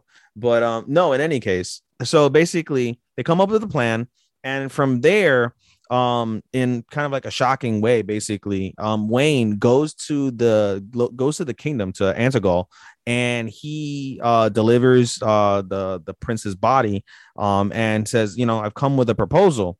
And so, the fucking guy's pissed off, thinking oh, he got killed, and he doesn't realize his son is a fucking moron and killed himself. But he thinks that Wayne assassinated him, and Wayne basically unveils everything that the king wanted to do. Oh, you're gonna what's it called? You're gonna rebel against the fucking major kingdom, and we know you've been doing that, whatever. And he basically unveils everything that was gonna happen. And the fucking the king of Antigol is freaking the fuck out right now. He's super upset. He's like, oh my god. And then Wayne's like, you know what? But this can all go away because it was your son's fault, wasn't it? Right? And he's like, huh? And he's like, it was your son's fault, right? So we're going to basically pin all this on your son. All you have to do is turn over proof and testify against your son, and you'll get off with nothing but, what's it called? A reduction in pay. That's it. God damn. Don't worry. I got him. I'm going to help him. Notification until I turn. Fuck, bro. That's all this. I wish I loved... Talk about his kids. I wish I loved anime the same way I fucking love This guy loves wrestling. Like, it's unparalleled how much this fucking guy loves wrestling. He loves wrestling almost as much as you do, I think. No, he loves all of wrestling way more than you do. You love Japanese wrestling more, but this motherfucker loves all of wrestling. Like, he could tell you. Yeah, he loves the American modern. Yeah, what the I fuck? don't. Yeah, I know. So anyway, so he's like, this can all be pinned on your son. Like, all you'll get is a reduction in yearly salary. Basically, like, yearly money you get as part of like being the thing. What the fuck, Marte? Now Marte's fucking blowing up. This is annoying me. What the fuck are you guys talking about? No, no, he's talking about his kid. Just give him a good old lariato. I don't give a fuck about your kid right now, bro. Stop quitting her up. Fuck. Like, bro, if your kid isn't fucking dying of shaken baby syndrome, I could give a fucking less right now. Oh my god. Jesus Christ. Just mute him. Anyway. Like, we're recording, damn it. We're recording. Fuck. Anyway. So he's like, you know what? The king is like, you know what? I accept your deal, but under the proposal of you give me 24 hours to mourn my son and get all the documents and such. Okay, no problem. Of course, he's not going to he's going to renege on the deal. You know, of course, it's common sense. But he's like, you know, I'm going to avenge you, son, whatever. And he like maniacally laughs as he sees his son dead body. Meanwhile, while this is happening, Wayne ends up like walking to town, and he's going to stay at a hotel for the night at the town, you know, whatever. I don't know why he didn't stay at the palace, but that's neither here nor there. So he walks into town, and we see him get attacked by this rebel group. We come to find out that these are the guys that basically convinced the king of Antigol to fucking rebel. And so they're in cahoots. Wayne gets lucky and narrowly escapes death when the guy tried to stab him. And then once he escaped death, he had all the control. He was able to reveal like, oh, you guys are the ones who convinced the king of Antigol to rebel, whatever. And they have a fight. And then Wayne's like, you know what, let's end this. And he fucking slices the guy's arm off. And as he's about to kill him, they retreat. But basically, as they retreat, like, Wayne realizes like, nope, we can't celebrate yet because he hears horses in the background. And basically, the king of Antigol has retained a bunch of fucking soldiers. He's going to go after Wayne and his fucking retainers and abduct and kill them. So Wayne's like, you know what? Let's run back to the border. We'll run back to the borderline, and that'll be that, right? And so, what's it called? The King Antigol is like super excited, like, we're gonna get him. As they come over the plain, they see about 500 soldiers, because one of the caveats of this mission is like, listen, Wayne said, I can only afford 500 soldiers. Any more than I'm gonna bankrupt my nation, and I'm not gonna bankrupt my nation for your problems. He told Lobo that. So we see him there, and he see about 500 soldiers there waiting for him, and fucking the king of Antigol is like, oh shit, we have to turn around. And as he turns around, he realizes they're getting pinched. And when he looks at the flag, he notices the banner is that of the Empire. And he's like, well, we're part of the Empire. They'll save us. They'll kick their ass for us. Yay. And then one of his retainers is like, you should look at the other banner that's next to that banner. And he does, and it's Loa's banner. And so Loa has got the kingdom and has fucking pinched the king of Antigol. Eventually, they take him to what's called to the representative of the kingdom, the princess, and Wayne, the prince of his what's called country. And so as they're basically trying to begin to question him, the king Antigol is like, why are you guys here? Like, you should be supporting me, not him. What ruse is this? And the guy's like, oh, well, we're doing a joint military exercise. And he's like, huh? And we basically see in a flashback that Loa managed to convince everybody and bring everybody together and do a fake military exercise that ended up helping this situation. And so basically they agree. They basically get the king of Antigol defeated. They have him admit his crimes, and whatever happens afterwards. And then so the episode, as they're talking about, what happens, Loa's like, I can't believe you did that, blah, blah, blah, blah. And he's like, I don't know, why you went through all that trouble just to not kill him or whatever. And they're like, well, I figured if we mentally broke him, it would be more beneficial for you to be able to use him as your pawn. And it was like fucking savage. So at the end of the day, basically, we find out in a conversation as Loa and Neum are having a conversation that we find out Loa does indeed like Wayne. And we also find out that Neum likes Wayne as well. And both of those are obvious. But at the end of the day, Neum can't be with Wayne. I believe she said that. She said, I can't be with Wayne. And Loa doesn't feel she's worthy to be with Wayne because of the fact that she's not at either of their levels in terms of like creativity and things of that nature. So she's like, I'm going to strive to, to get my level up, and one day hopefully I could be with Wayne. And that was cute, a cute end. And that's basically the gist of it. Yeah, pretty much. Fun episode. Very fun episode. Don't fuck with Wayne. I love Genius Prince because it's such a unique take on those isekai. It's not even isekai. It's like a fantasy. Yeah, it's just a fantasy. It's just a fantasy, but it's such a unique take. Yeah, it's not the same as Realist Hero. So yeah, so that's always good. That's a plus. Mm-hmm. But anyway, Tokyo 24th Ward. I think we're gonna get a revolution soon. I wouldn't surprise me in the least if that. I mean, yeah. Basically, a good chunk of this was talk about Kunai's perspective, like his thought process during this ordeal. Yes, and it makes total sense. Yeah, and we're definitely getting the downfall of RGB, especially from what's his name, Koki, and yeah, like he arrested Ren. Like holy shit. Yeah, dude. Yeah, but you know, bro. Koki's a fucking bitch because he's a fucking narc. He fucking snitched them out, bro. Yeah, because multiple times when he was a kid and now as an adult. Like motherfucker, bro. Come on. He's snitching on. It's on Rand of all people on his fucking homie, bro. What the fuck, man? Yeah, it's again. It's not a good time for the group right now. While Shuta is basically in the middle still, he just wants to help people. Yeah, and then we find out more about the drug. Thankfully, Rand's not in jail.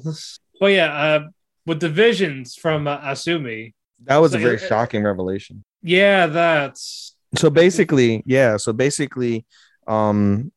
see the whole. So let me break this down. So when Matt says we saw the thought process of Kunai, basically what Kunai did was he set out like a hacked broadcast to come out at like fucking a Thursday at like 12 o'clock or something. Or whenever he died. Yeah, whenever he died or he got taken. So they're like, if you're seeing this message, I'm probably dead.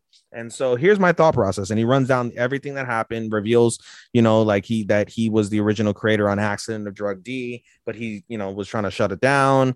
And I wanted to kill the guys who was there. Like he went over every single detail. And that basically puts kind of everything in disarray, especially for Koki's father, who was in cahoots with Howard to basically have Shantytown redeveloped. And I don't think he was aware of this particular information. So that's pretty interesting from that standpoint. And so basically he tells his secretary, like, yo, I'm canceling all my plans. Koki, come with me. And he takes them to like this new like location, like a bridge in the 24th ward that like connects between them and regular Tokyo. And they called it something. I forget what it's called, but it is what it is. So they go inside of this thing there, and he tells like, listen, this is top secret. You're the first person other than the people who know about it to see it. And so, we're going to really like find out what's really good with you, basically. And so he takes him inside. He sees the retainer. He sees Koki's retainer there at the helm of like this giant motorized like computer system thing.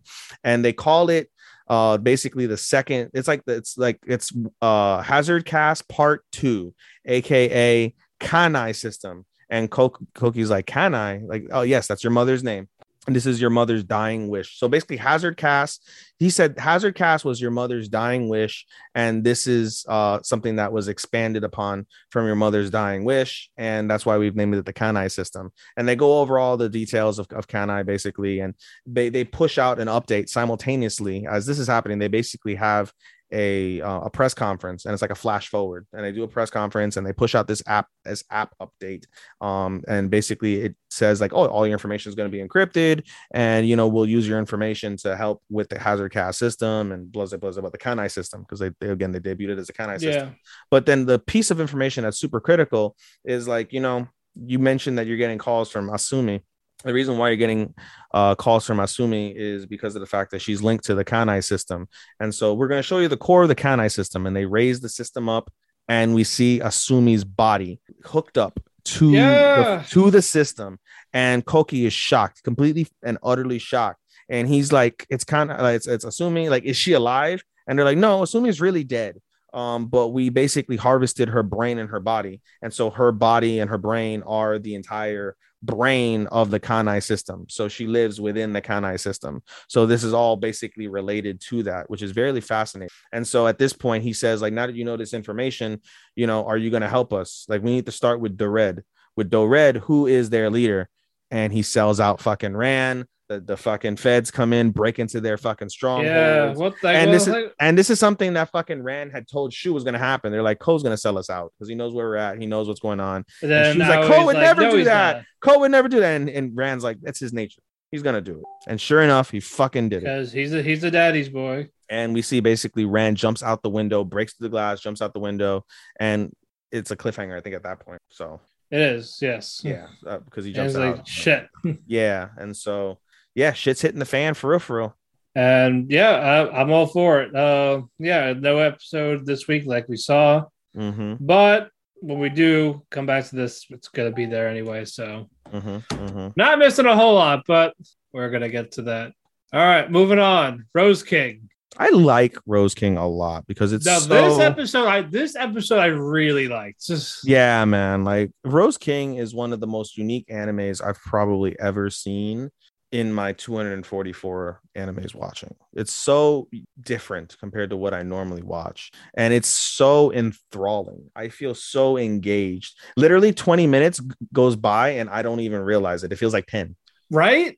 20 minutes will go by and it feels like 10 in this episode. And it's like, they always leave you wanting more. Yeah, this flew really quick. I would die for this to be one of those shows that's like an hour every episode.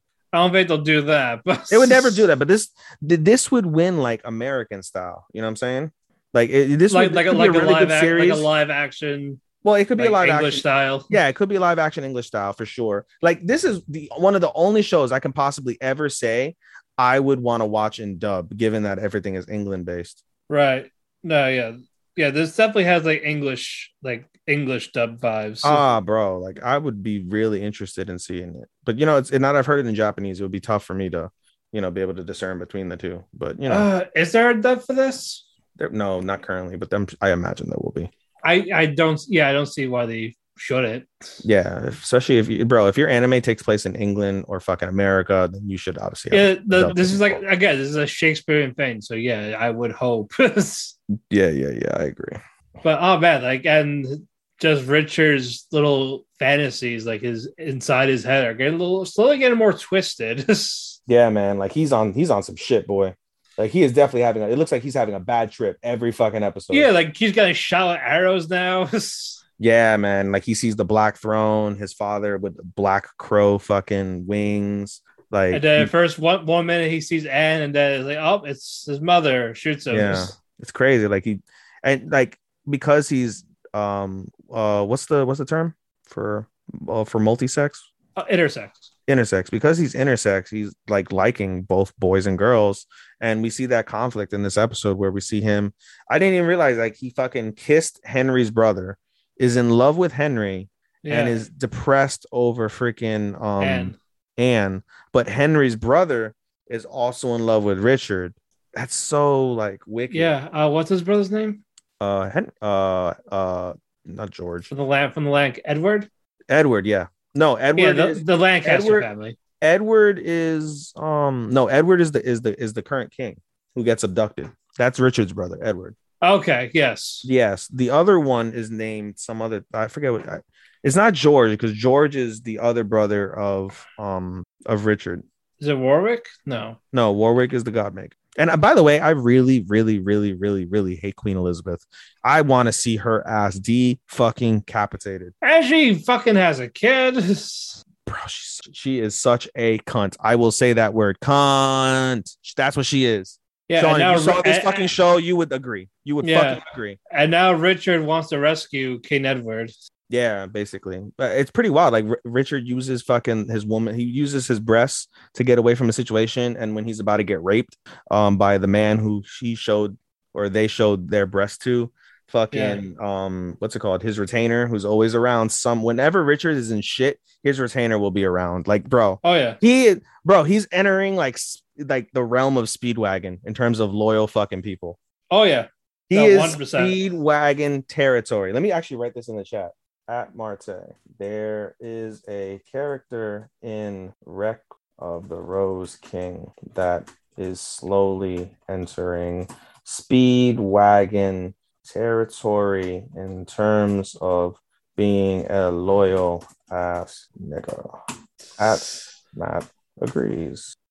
Anyway. I mean, he won't be Speedwagon, but still. Yeah. Anyway, so basically, she comes up, saves him, and they're on their way to like this fight, basically for what is it for? It's basically at this rate for King. No, so there was a fight between the Lancasterians and the other people, right?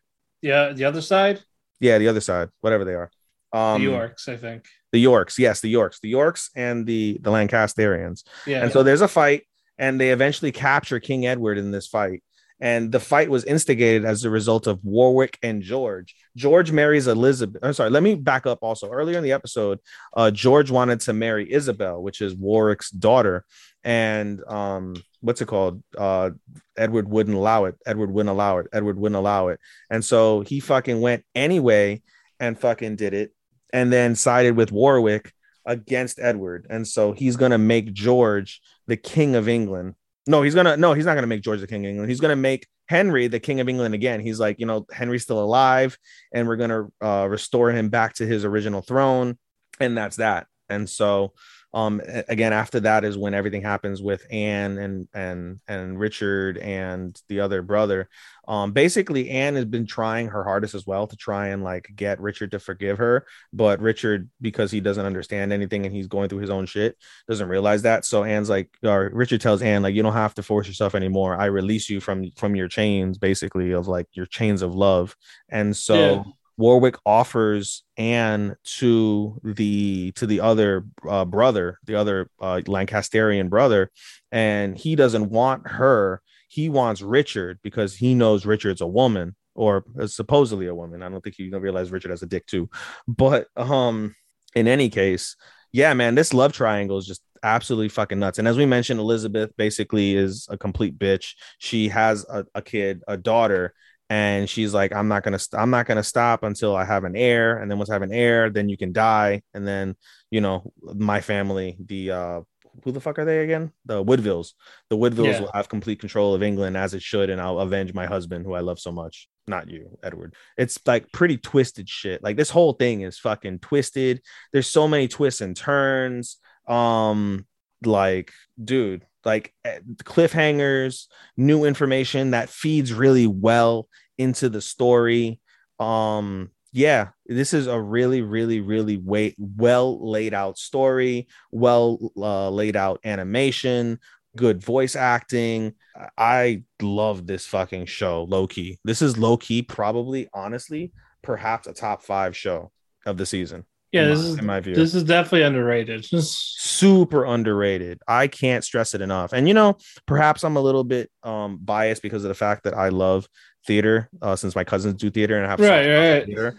But I love the shit out of it. Yeah, for people that love theater, this is definitely something to check out. This is something that will tickle your fancy, lovely. In more ways than one. But yeah, great stuff. I'm looking forward to next week. Now Sasaki and Miyano. I love them. Miyano recuperates after being confessed to, and now what happens? Sasaki stalks him on the train, kind of. And he's like, "Oh, I just want to see your lovely face in the morning, but I also forced to go early because I had to study for exams. That your friend is tutoring me in." Yep. Was it Masato or Taiga? Who's tutoring him? The blonde? Hirano. Yep, Taiga. I don't know what's going on because the exams are practically happening in a couple of days, and you find out Sasaki watches Boys Love Anime. He is in one. This surprises Miyano. I was like, well, what do people say about it? What? How can you say it so proudly? Yeah, I mean, I'm a closet guy, but yeah. How could you? It's no big deal. Like, I watch it. It was on TV late at night. So I was like, all right, sure. I like this. Yeah. As from one of the mangas I read. So cool. We actually see more of Miyano's friends, like Kurosawa and Tashiro, like that. Those conversations. So like, I'm glad we're just seeing more of his friends. But while all that's going on, though, Miyano. But it's like I want to fucking, it's because this reminds me of Horimiya so much. I want there to be some backstory. Like I want to see his friend with his girlfriend for like a part of an episode. I want to see the other kid with his boyfriend or fucking around with some boy, whatever the fuck he does in another part of the episode. Like that's what I would like to see. I think that would be great.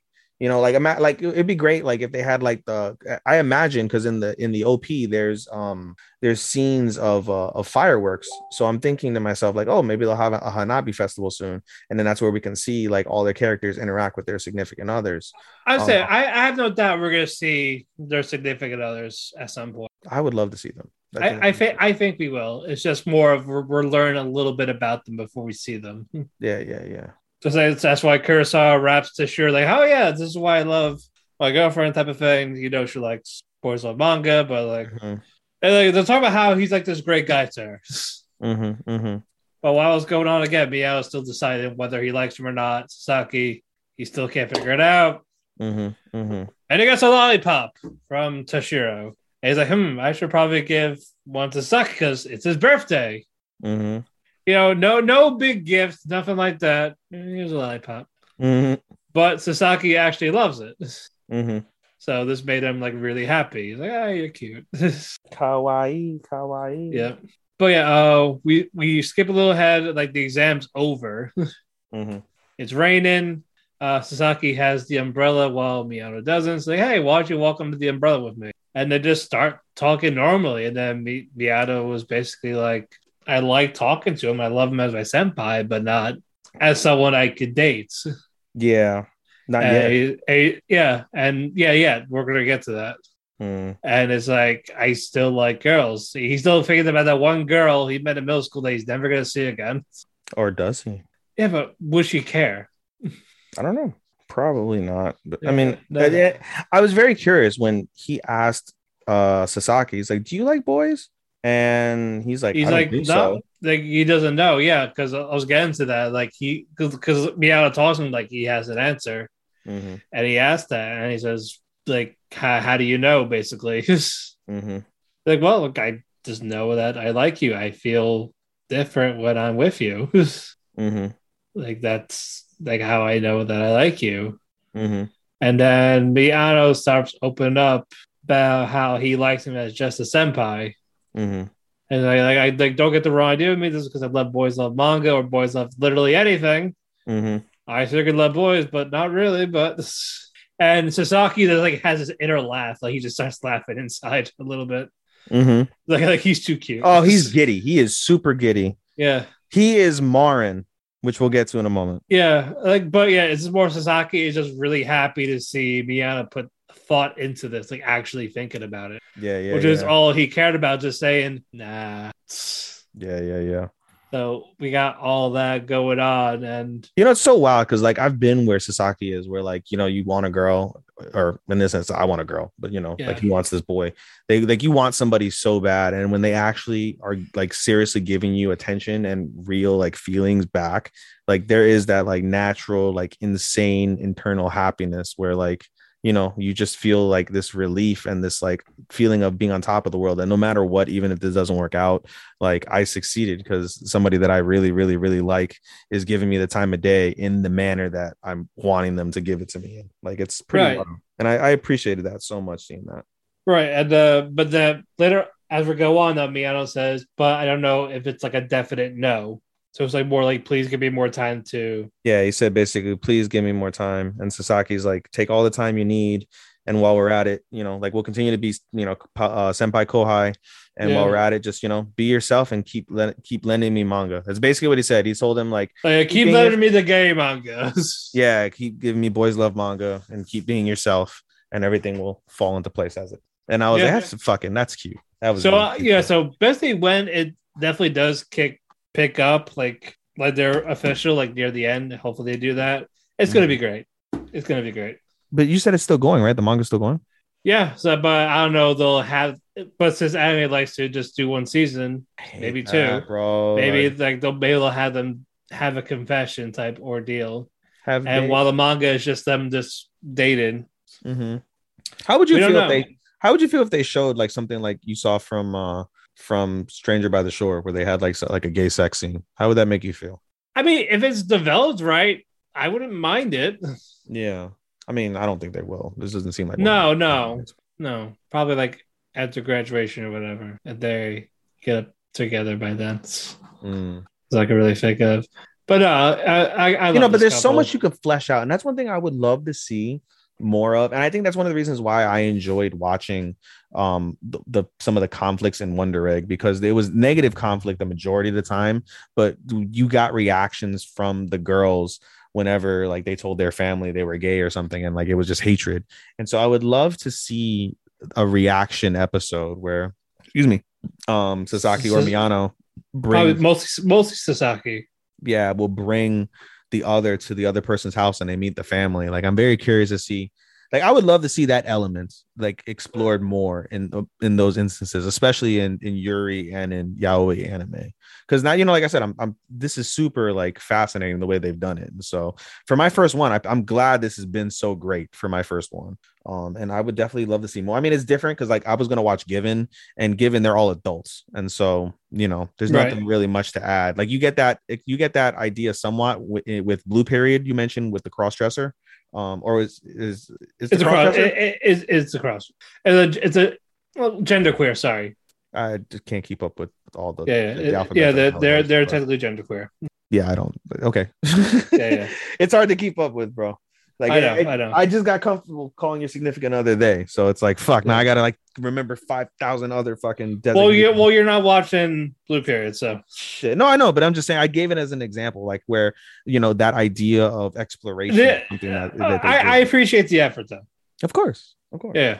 But no, like I would love to see that more explored. I think that would be a fascinating episode if they did a season 2, perhaps some inner conflict. Perhaps Miyano. I mean, I don't know if they've explored that, if that's even part of the anime, where like Miyano explored maybe getting with a girl and like not relenting against Sasaki, but like realizing like, oh, you know, like he goes on a date, like he feels nothing in that sense. It was just more he's like talking to someone.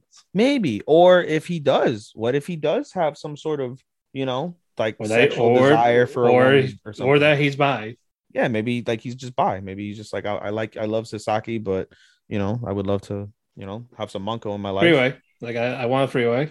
Yeah, like, fuck. Who knows? I mean, they're out there. I don't know. I couldn't tell you if that's really a thing in Japanese culture compared to American culture, but probably is. Maybe this doesn't sell as well as they would like to. I highly doubt. Yeah, I highly doubt it. So, you know, it's funny, right? Like I unrelated to anything gay or lesbian. I was talking to one of my exes and I was telling her, I was like, you know, I would love to sell our story as like an anime, but like it's, you know, a pretty wild story. And she, you know, fucking something to do with, you know, cheating and stuff. And so I told her, I was like, you know, I would love to sell our story, but the reality of it is in Japan, our story would not sell well because of the fact that it would look like it would endorse cheating.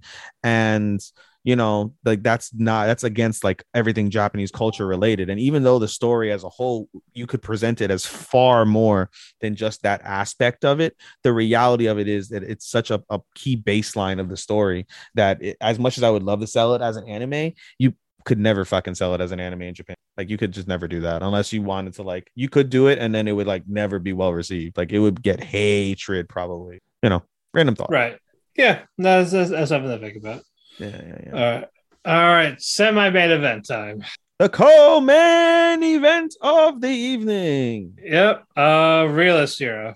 You know, I probably would have put Sasaki and Miyano over Realist Hero, but I enjoyed the shit out of Realist Hero. I know. It's just more switching it up a bit. I know, because we always do Sasaki and Miyano and fucking we usually save the better episode for the last, but since we did Demon Slayer as a beginning, because yes. It's kind of weird bringing science into this world. Like, there's this actual legit scientist all the time. So, like, that just threw me off. I mean, just strange. It wouldn't surprise me. You know, it truly wouldn't surprise me if there was another, like, somebody that was like summoned, and wherever they're at, they've got like, you know, for example, like in the demon world, perhaps there's somebody like a human that's been summoned to the demon world, and they have American or, you know, modern 21st century age, you know, shit. You don't know. Right. Hey, so it's not out of the realm of impossibility. And the way they did it, it wasn't bad at all. It wasn't an insult. It wasn't random shit. And we got a new fun character out of it. She, I don't like her voice actor. Like the way she talks is kind of annoying to me. Yeah, but Genya is the brilliant scientist. Genya. Genya. Genya. Her too. Genya. Genya is the brilliant scientist. You said Yes. Genya. Genya. Yes. Genya. Genya is the brilliant scientist. Basically, the episode begins with Sasaki. I was gonna say fucking Sasaki. I was Soma and Hakuya having a strategy meeting about whatever plan that they're talking about. Like, oh, how's the plan going? Oh, it's going well. It's going too well. As if another force was there. Basically reiterated one of the cut scenes or one of the hidden scenes from one of the previous episodes. In any case, what's it called? The captain of the guard, Ludwig, busts in the door and he's like, I apologize for interrupting your meeting, your grace, like I have to apologize for something that my boneheaded friend did. And he's like, well, who's your boneheaded friend? They're like, oh, it's a scientist for the thing. And she's like, oh, I'd be interested in seeing a scientist, basically. So they basically take they go via fucking dragon over to this like location in the forest in the kingdom, and Soma brings Lisha and Ludwig together, and they enter like this dungeon like entrance, and he's like, why is the dungeon entrance like made out of like metal? It looks like a garage. And he says garage, and Lisha's like, huh? And he's like, never mind, you wouldn't know what a garage is. But then basically they're like, oh, there's several different entrances. You could have a cave, you could have something technological like metal, like they go through various entrances. And so this is an abandoned entrance. So the woman named Genia lets them in because she doesn't realize that Ludwig is with them. She thought Ludwig was alone. And so when they meet, Genia is kind of oblivious. She doesn't realize who these people are. And Ludwig fucking hits her in the head. She's like, don't you understand? This is the king and queen, da da da da. And so she apologizes. They introduce themselves and they start having a conversation about science. And it's quite unique because they go over the different details of science. They talk about how gemstones are in fact not. They said that the two facts. They go over the facts of gemstones. They said that it was that they're enchanted by the wind spirit, Syphil, right? Yeah, Syphil or something along the, I was gonna say syphilis, but that's not right. Clearly. Sylphie, Sylphie, the wind spirit, and Undine, the water spirit, which are two spirits that we see in Black Clover, coincidentally. But in any case, that they're enchanted by them. Lucia gets jealous again. Yeah, she does get jealous again a little bit. So they go over there and she's like, it's incorrect. She's like, they're not enchanted by it. Basically, it's the magic that we put into it that makes it seem that way. So it gives them like a reason to, but there's nothing that currently exists that says nothing that currently is real that says that spirits do exist. We just, believe in them as mythical. Right. So, and then they said the other thing is like, these aren't really gemstones. These are, they're what's it called, dungeon cores. And they're like, dungeon cores? They're like, yeah, dungeon cores. So basically when you have a core of a dungeon, that's what attracts the monsters. In order for the monsters to go away and for you to make the dungeon dormant, you have to destroy the core. These destroyed cores become gemstones, and that's what we're doing. So by reality, these are just dungeon cores. So she said no one's ever brought back a fully intact dungeon core, and that's something that she would love to work on. And then she proceeds to tell him, like, like, I'm a scientist. My family's been scientists for plenty of years. We're the Maxwell clan. Genia Maxwell is her name specifically. And so she's like, hey, do you want to see my inventions? And someone's like, sure. And so she unveils basically an engine. She unveils an engine and she had it backwards. And so you see this funny thing happen. But Soma, after they do the demonstration and they get back to their feet, Soma basically asks, like, what is this powered by? And she shows them like a black cube. And Lisha goes, oh, that's a cursed cube, a cursed ore. She's like, that's a cursed ore. And Soma's like, cursed ore? They're like, yeah, basically, you can't put any magic into this cube. If you put enough magic into it, it blows up. And they're like, oh shit, that's not good. So you have a bomb basically powering it. She's like, kind of. And Lisha mentions like, yeah, like the kingdom is cursed because there's a large vein of cursed ore under the kingdom. However, what's it called? Genia was like, that's actually incorrect as well. It's not a matter of them being anti-magic. It's that they absorb magic. And so if the more magic you put into it, the more it absorbs. Eventually it'll reach its limit, and that's why it blows up. However, she's like, I've come up with a solution to be able to extract the magic from the core, so that way you can safely put into magic and it can safely be extracted without the core blowing up.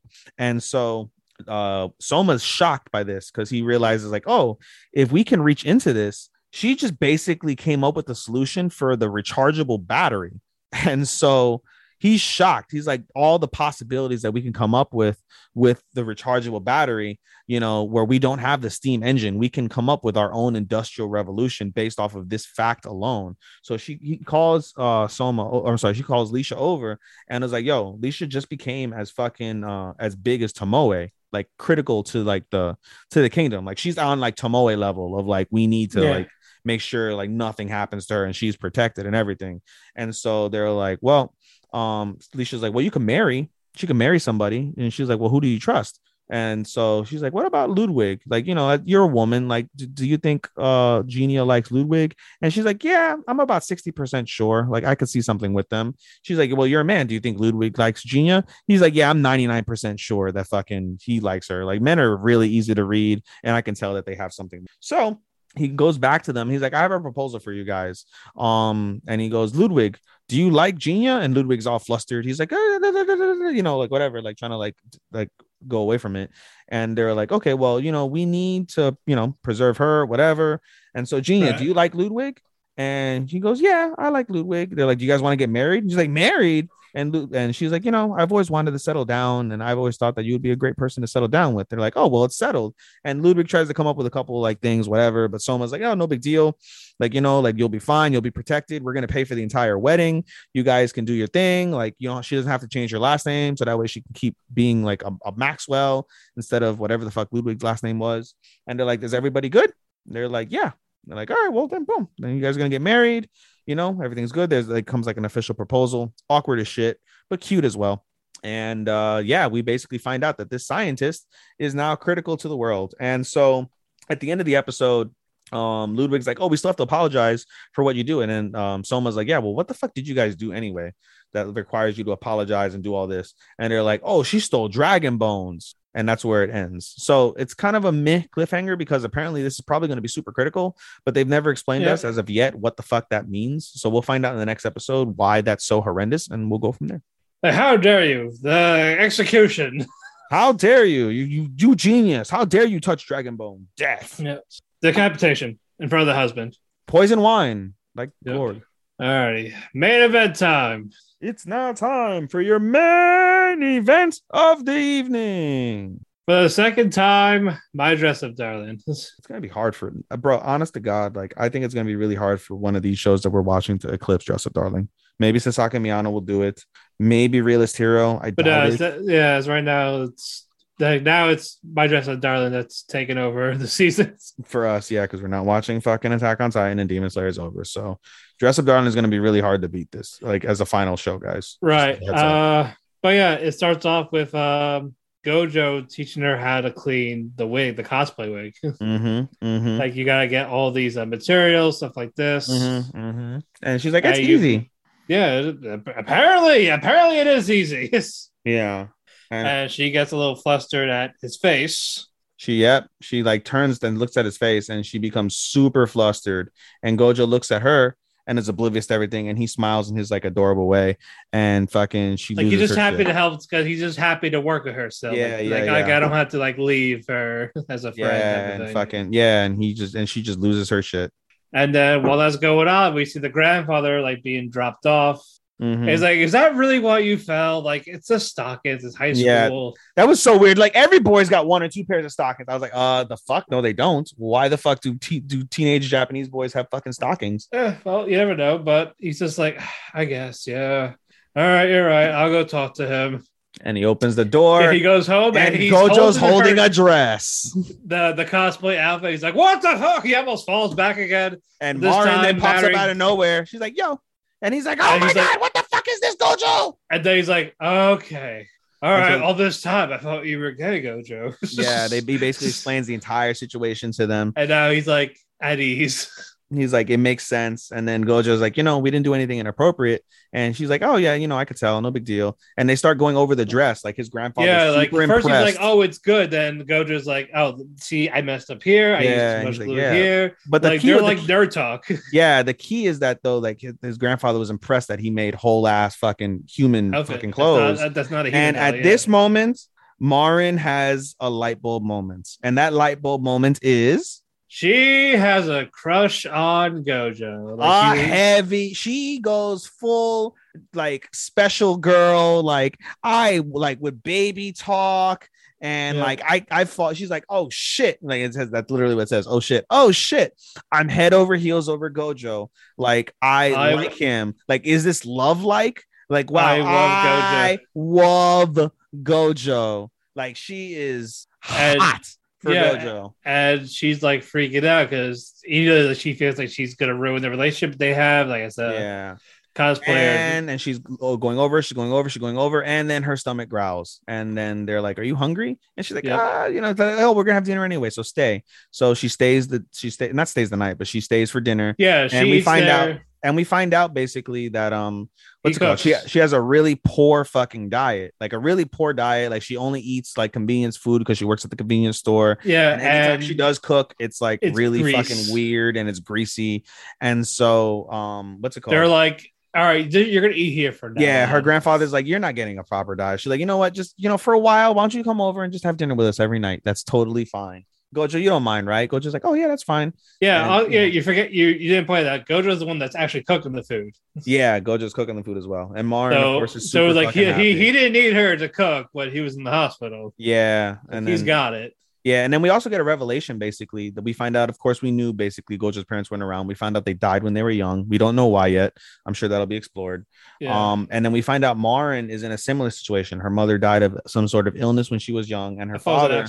It was an accident. Okay, and then her father is working for a company and got transferred over to a different like location. And so basically Marin lives at home alone at this stage, basically. And that's why her diet's so shitty, because she doesn't have a proper person cooking or anything of the sort. And so that's interesting. She was never taught. Yeah, she was never taught properly. And then the second half of the episode kicks in, and boy, that's pretty it starts rated. We got a new girl, Sejuna Inui, aka Juju-kun, Juju-sama. Yes, she starts running around in the rain. She sees the doll shop. She starts hiding on the roof. Gojo's like, the grandfather. He's like, oh shit, there's this girl in the rain. I wonder, are you okay, miss? And we see the face reveal. And then Gojo gets home from school, and we find out that what's her face is grandfather. Marin is not there. She's at work. And so her grandfather's like, your friend is here. She was all soaked. Poor girl. I let her use the shower, cook for her and give her a drink when you're done. And he's like, friend, like, I don't have any other friend besides Marin. And she's like, oh my God, is this some sort of burglar that's going to rob us? And so he runs to the bathroom, opens the bathroom, and we see she's naked, butt fucking naked. She got mosquito bites for titties. You can see the little V where the manko should be. And of course, she's fucking embarrassed because holy shit, this guy just saw me naked. She goes to shut the door. She slips and busts her whole ass first, legs wide open for Gojo. And the towel falls off. And I died. It took me a second to get the joke, but I fucking died when fucking Gojo has seen it all. Gojo sees the woman's fucking pussy, and we get a flashback to when Gojo was a kid. They're like, why is the woman hairless? That was fucking hilarious. I was like, oh my God. That was so fucking funny. But now they're like sitting across from each other, all flustered, embarrassed. Mm-hmm. He's like, I am so sorry. And they do introductions. We find out her name is Sejuna, and then we find out she's a second year high school student at an all girls school. Which makes her older than Jojo and Marin. Makes her older than Jojo and Marin. I'm here for an outfit. Like, I'm like the outfits. Yeah. And so Gojo was happy. Like, oh, you like the Hina dolls. Like, yeah. So he takes him to the room, and she humors him for a little bit. And she's like, "Oi, why are we looking at Hina dolls?" They're like, "I thought you were Hina dolls." She was enjoying them. I was like, "Wait, hold up." Yeah, she's like, "Why are we looking at Hina dolls?" Like, it's a Hina doll shop. And she's like, "I know that, but I'm not here for that. I'm here because you made this costume." And she pulls up pictures of Marin as her cosplay, and they were like, "Oh," she posted these pictures online and said she was going to to the thing. She's like, I'm Juju. Well, first off, she says I'm Juju, and it rings a bell to Gojo. Juju's, and basically we see a flashback of episode 3, or I think it was episode 2 or episode 3, where Marin is basically gushing over all the cosplayers, and she shows Gojo a picture of Juju, and she's like, oh man, she looks like a little girl. How old is she? And then what's it called? Marin's like, oh, middle school, maybe elementary school. And we find out, of course, fucking she's older. She's older than them, which is funny as well. But basically it's like, hey, you know, I want you to commission an outfit, and you saw me naked. Nobody has ever seen those parts of me before. So she blackmails him, like, you're gonna make me a cosplay. They're like, okay. And so around this time, Marin texts Gojo like, hey, I'm coming over. Got out of work. So she comes out of work, and they're like, oh, this is Sejuna, aka Juju-sama. And she's like, Juju-sama, Nani? And she fucking just like fangirls the fuck out for her. And at first it annoys Juju because like, oh, she's just one of these fucking wannabe cosplayers. And they start talking about cosplay, and they start talking about the specific cosplay that Juju wants Gojo to make. And they share a little girl show. Yeah, it's from a little girl show, but they share kindred spirits basically. And Marin starts gushing about the show just as much or more than what Juju knows. And Juju's like, you know, at first I thought she was just one of those pretty girls that didn't know shit about the characters. She just saw a character and wanted to be them. And now I realize she's not like that. And then she's like, hey, you know, if you wanted to be this character, why don't you be the character? And she's like, I can't do that because of the fact that when I cosplay, I want to look almost identical to them. And I could never do that. She's short. She's slender. She's very reserved. Yeah. I'm not reserved. I'm not short. I have big boobs. And the fact that she loves the character so much, she doesn't want to ruin it for people. She doesn't want to disrespect the character. But she's like, I'll be another character. And she tries to propose to her like, hey, if you be that character, can I be her sister? And she's like, no. No, like before she even finished, she's like, yeah, no, which is funny. But basically, there's gonna be, you know, some competition, I think, going on and whatever. And it's funny also because Juju thinks that they're going out, and Gojo becomes super embarrassed. She's like, no, we're not going out. No, we're not together. And he starts freaking out though. He's like 1 step, 2 step, 3 step because he's freaked out. And then Marin's like, Marin is giddy as shit. Like, oh, Gojo doesn't have a boyfriend, and starts thinking about them going out together. And I'm not saying no. I'm not saying no. Oh, and we skipped the part completely. Which one? At the beginning of the episode, after Marin goes home, Marin is staring out the window of the train and hears Gojo's words of, we didn't do anything appropriate. And she gets flustered, and she's like, what if we did? What if we did? And I'm just like, bro, I was telling, did you see somebody that I you see what I wrote in the chat? I was like, bro, all Gojo has to do is tell Marin, like, hey, I jerked off to you. Like, it's on. It is fucking I think that would have been a little creepy. That I jerked off to you? Yeah, I don't think. I mean, probably like, just say I have a crush on you. That's it. Bro, like, I want to do ecchi things. And bro, she would be down as fuck. Well, he's got to stop being flustered. But anyway, great episode. Fantastic episode. I was so adorable. That episode was absolutely fucking adorable. It was funny. We got Grandpa back. Where our event's good now. All's well that ends well there for now. I can't wait for the next. This is definitely one of those shows that I look forward to. So I look forward to Sasaki and Miyano. It's like I look forward to Sasaki and Miyano. I look forward to Dress Up Darling. And like I don't necessarily really can say that I look forward to Requiem until I watch the episode. And when it's over, I'm like, fuck, I want to see more. And then I look forward to it but then I forget about it during the week. And then I also have no doubt for a lot of people this might be their anime of the season. You said you have a doubt it is not? I had no doubt people would pick this as a number one. Oh, for those who are not watching even if they are, I'm pretty sure someone would still pick this. No, I don't see how you if you're part of the hype train with Demon Slayer and AOT, there's no possible way you could pick fucking Dress Up Darling as fucking as a fate. You never know. I can't visualize that. It doesn't comprehend. I can't comprehend that. If you've seen either or both, how can you make this the number one? And I love the fuck out of it. I love it. As a fate for the past 2 weeks on AniTrends, Dress Up Darling overtopped both of them. But as we've said before, they have a base that they go after. So based off of the base's information, it wouldn't shock me at all if the base isn't part of the hype train whatsoever. You know what I mean? Well, it depends, because you could vote for multiples, and people could vote for it. It depends. I can't see Dress Up Darling overtaking both of them. I can't. Maybe, you know something? You know what? Let me take that back. I can't see it overtaking Attack on Titan. I cannot whatsoever. I can see it overtaking Demon Slayer purely on the fact that Demon Slayer ended halfway through the season, which means that it's not going to get as much shine, I would say, as the rest of the shows that are going on for the rest of the season. And the ending wasn't like holy fucking amazing. You know, it was very calm and normal based, and it wasn't like a crazy cliffhanger. It wasn't crazy action. It was a come down after all the cliffhangers and crazy action. So I could maybe see it overtaking Demon Slayer. Not for me, but I could see it as a whole. But I can't see it over. I can't see it overtaking it. Attack on Titan has way too much hype right now. Yeah, I cannot. It just can't. I can't. I legitimately, for me, Demon Slayer is going to be anime of the season and anime of the year probably. For everybody else who's part of the AOT train, they're going to feel that way about AOT. And rightfully so. I'm not going to take anything away from AOT. Like I said, I started watching the first season. I'm 15 episodes in, and I'm enjoying it for sure. It's a 3.5 for me already. There's a good shot it can make a 4 when I watch the rest of that season, which would be a very strong start. Because if season 1 starts off as a 4 and season 2, 3, and now the final are even better, that's a great baseline for sure with expectations and things of that nature. So yeah, but overall those are my real thoughts, I'd say, for the week. Anything you want to add for yours? No, a fun week. I'm glad one is done to have one less to talk about. But yeah, no complaints in any of this. I'm excited to see how the rest goes. Not at all. You know what? Let's do something fun. All right. What is it? Let's this week give a recommendation for loli anime involving lollies. Yeah. Oh my god.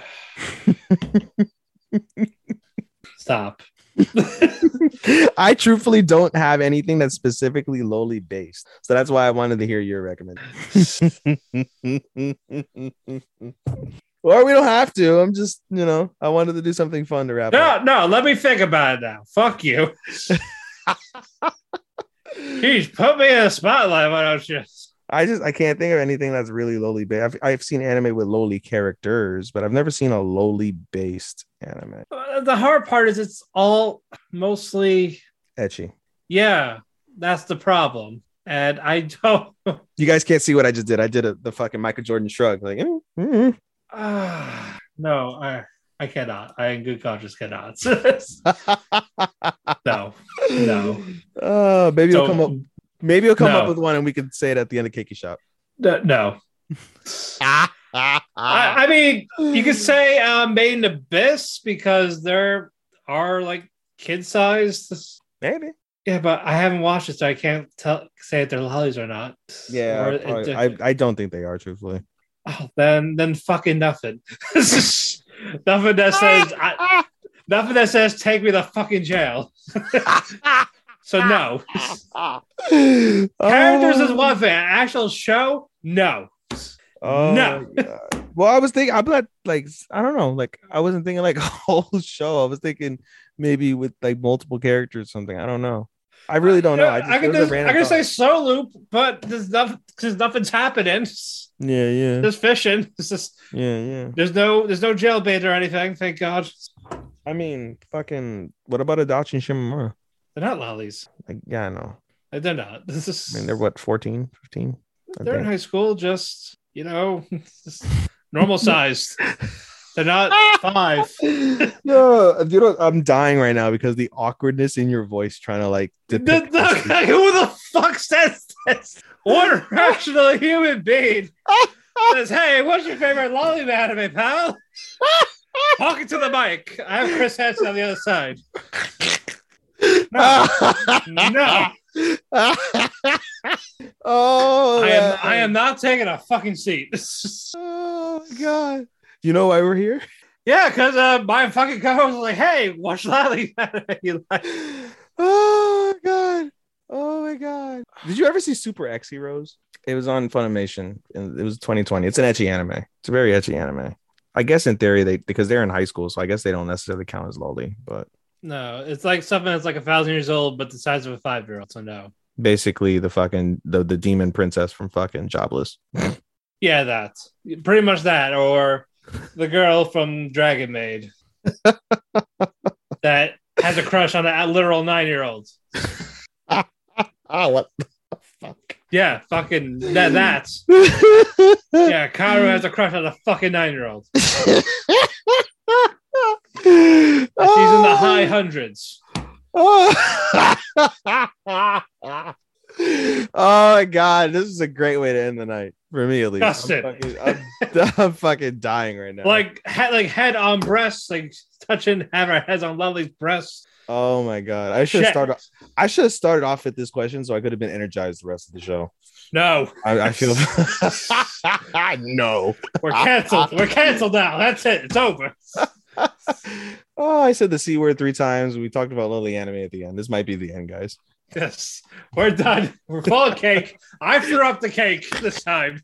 I had enough of the cake. Oh, you upchucked the cake. I'm done. Yeah, I upchucked it. I didn't talk about it. I don't want to look at it again. You will not have lowly. Follow me on Twitter at DamianPhoenix12. Follow our actual Twitter at Talk to Keki. Follow our tree link, which has wherever you listen to your favorite local podcast, which is Spotify, Apple Music, Apple. Well, I said Apple already. God damn it! iHeartRadio, Audible. I wish I would have asked you this question when we were on edibles when I saw you. No, I would still ignore you. Thank you, Sean, for being an editor. I hope you edit Ethan out for the rest of the show. And thank you to WM Network and Cherry Sharp Radio for hosting us. Put your plugs in. Go away. I'm in tears. This is fucking great. You can follow me at SHOSTOPPA24 at Twitter. You can follow me at SHOSTOPPA249 on fucking analyst.co. You can follow us at Talk to Keki Instagram at TALKTHEKEKI, Talk to Keki. And you can follow me on my social medias. You can follow me on my podcast Instagram, podcast.senpai. And you can follow me on my anime Instagram, AI_anime24. A quick plug for that in regards to that. I will be posting my seasonal reviews as stuff concludes. I do that every season within the posts. And so if you want to check out my personal review on Demon Slayer, a little bit in depth, even though I feel we were probably more in depth in this show. But regardless, if you want to read it, it's on there, posted already, as well as for, excuse me, because I was dying over here. As well as for other shows. Again, each of those locations have a link tree for myself and for the group in general. So again, if you want to find us on our social media channels, or if you want to find the group on the social media channels, feel free to click on those links. They'll take you there. You can follow where you need to go depending on where you want to be. And then just another quick shout out to the MMA for Marks podcast, my boy Andy. Shout out to the Orlando Tragics podcast, my boy B Ronan. And let's go ahead and get out of here, bro. Alrighty. Arigato, anato taku, and sayonara. Sayonara, minasan! Bye-bye. Bye-bye! In lowly voice.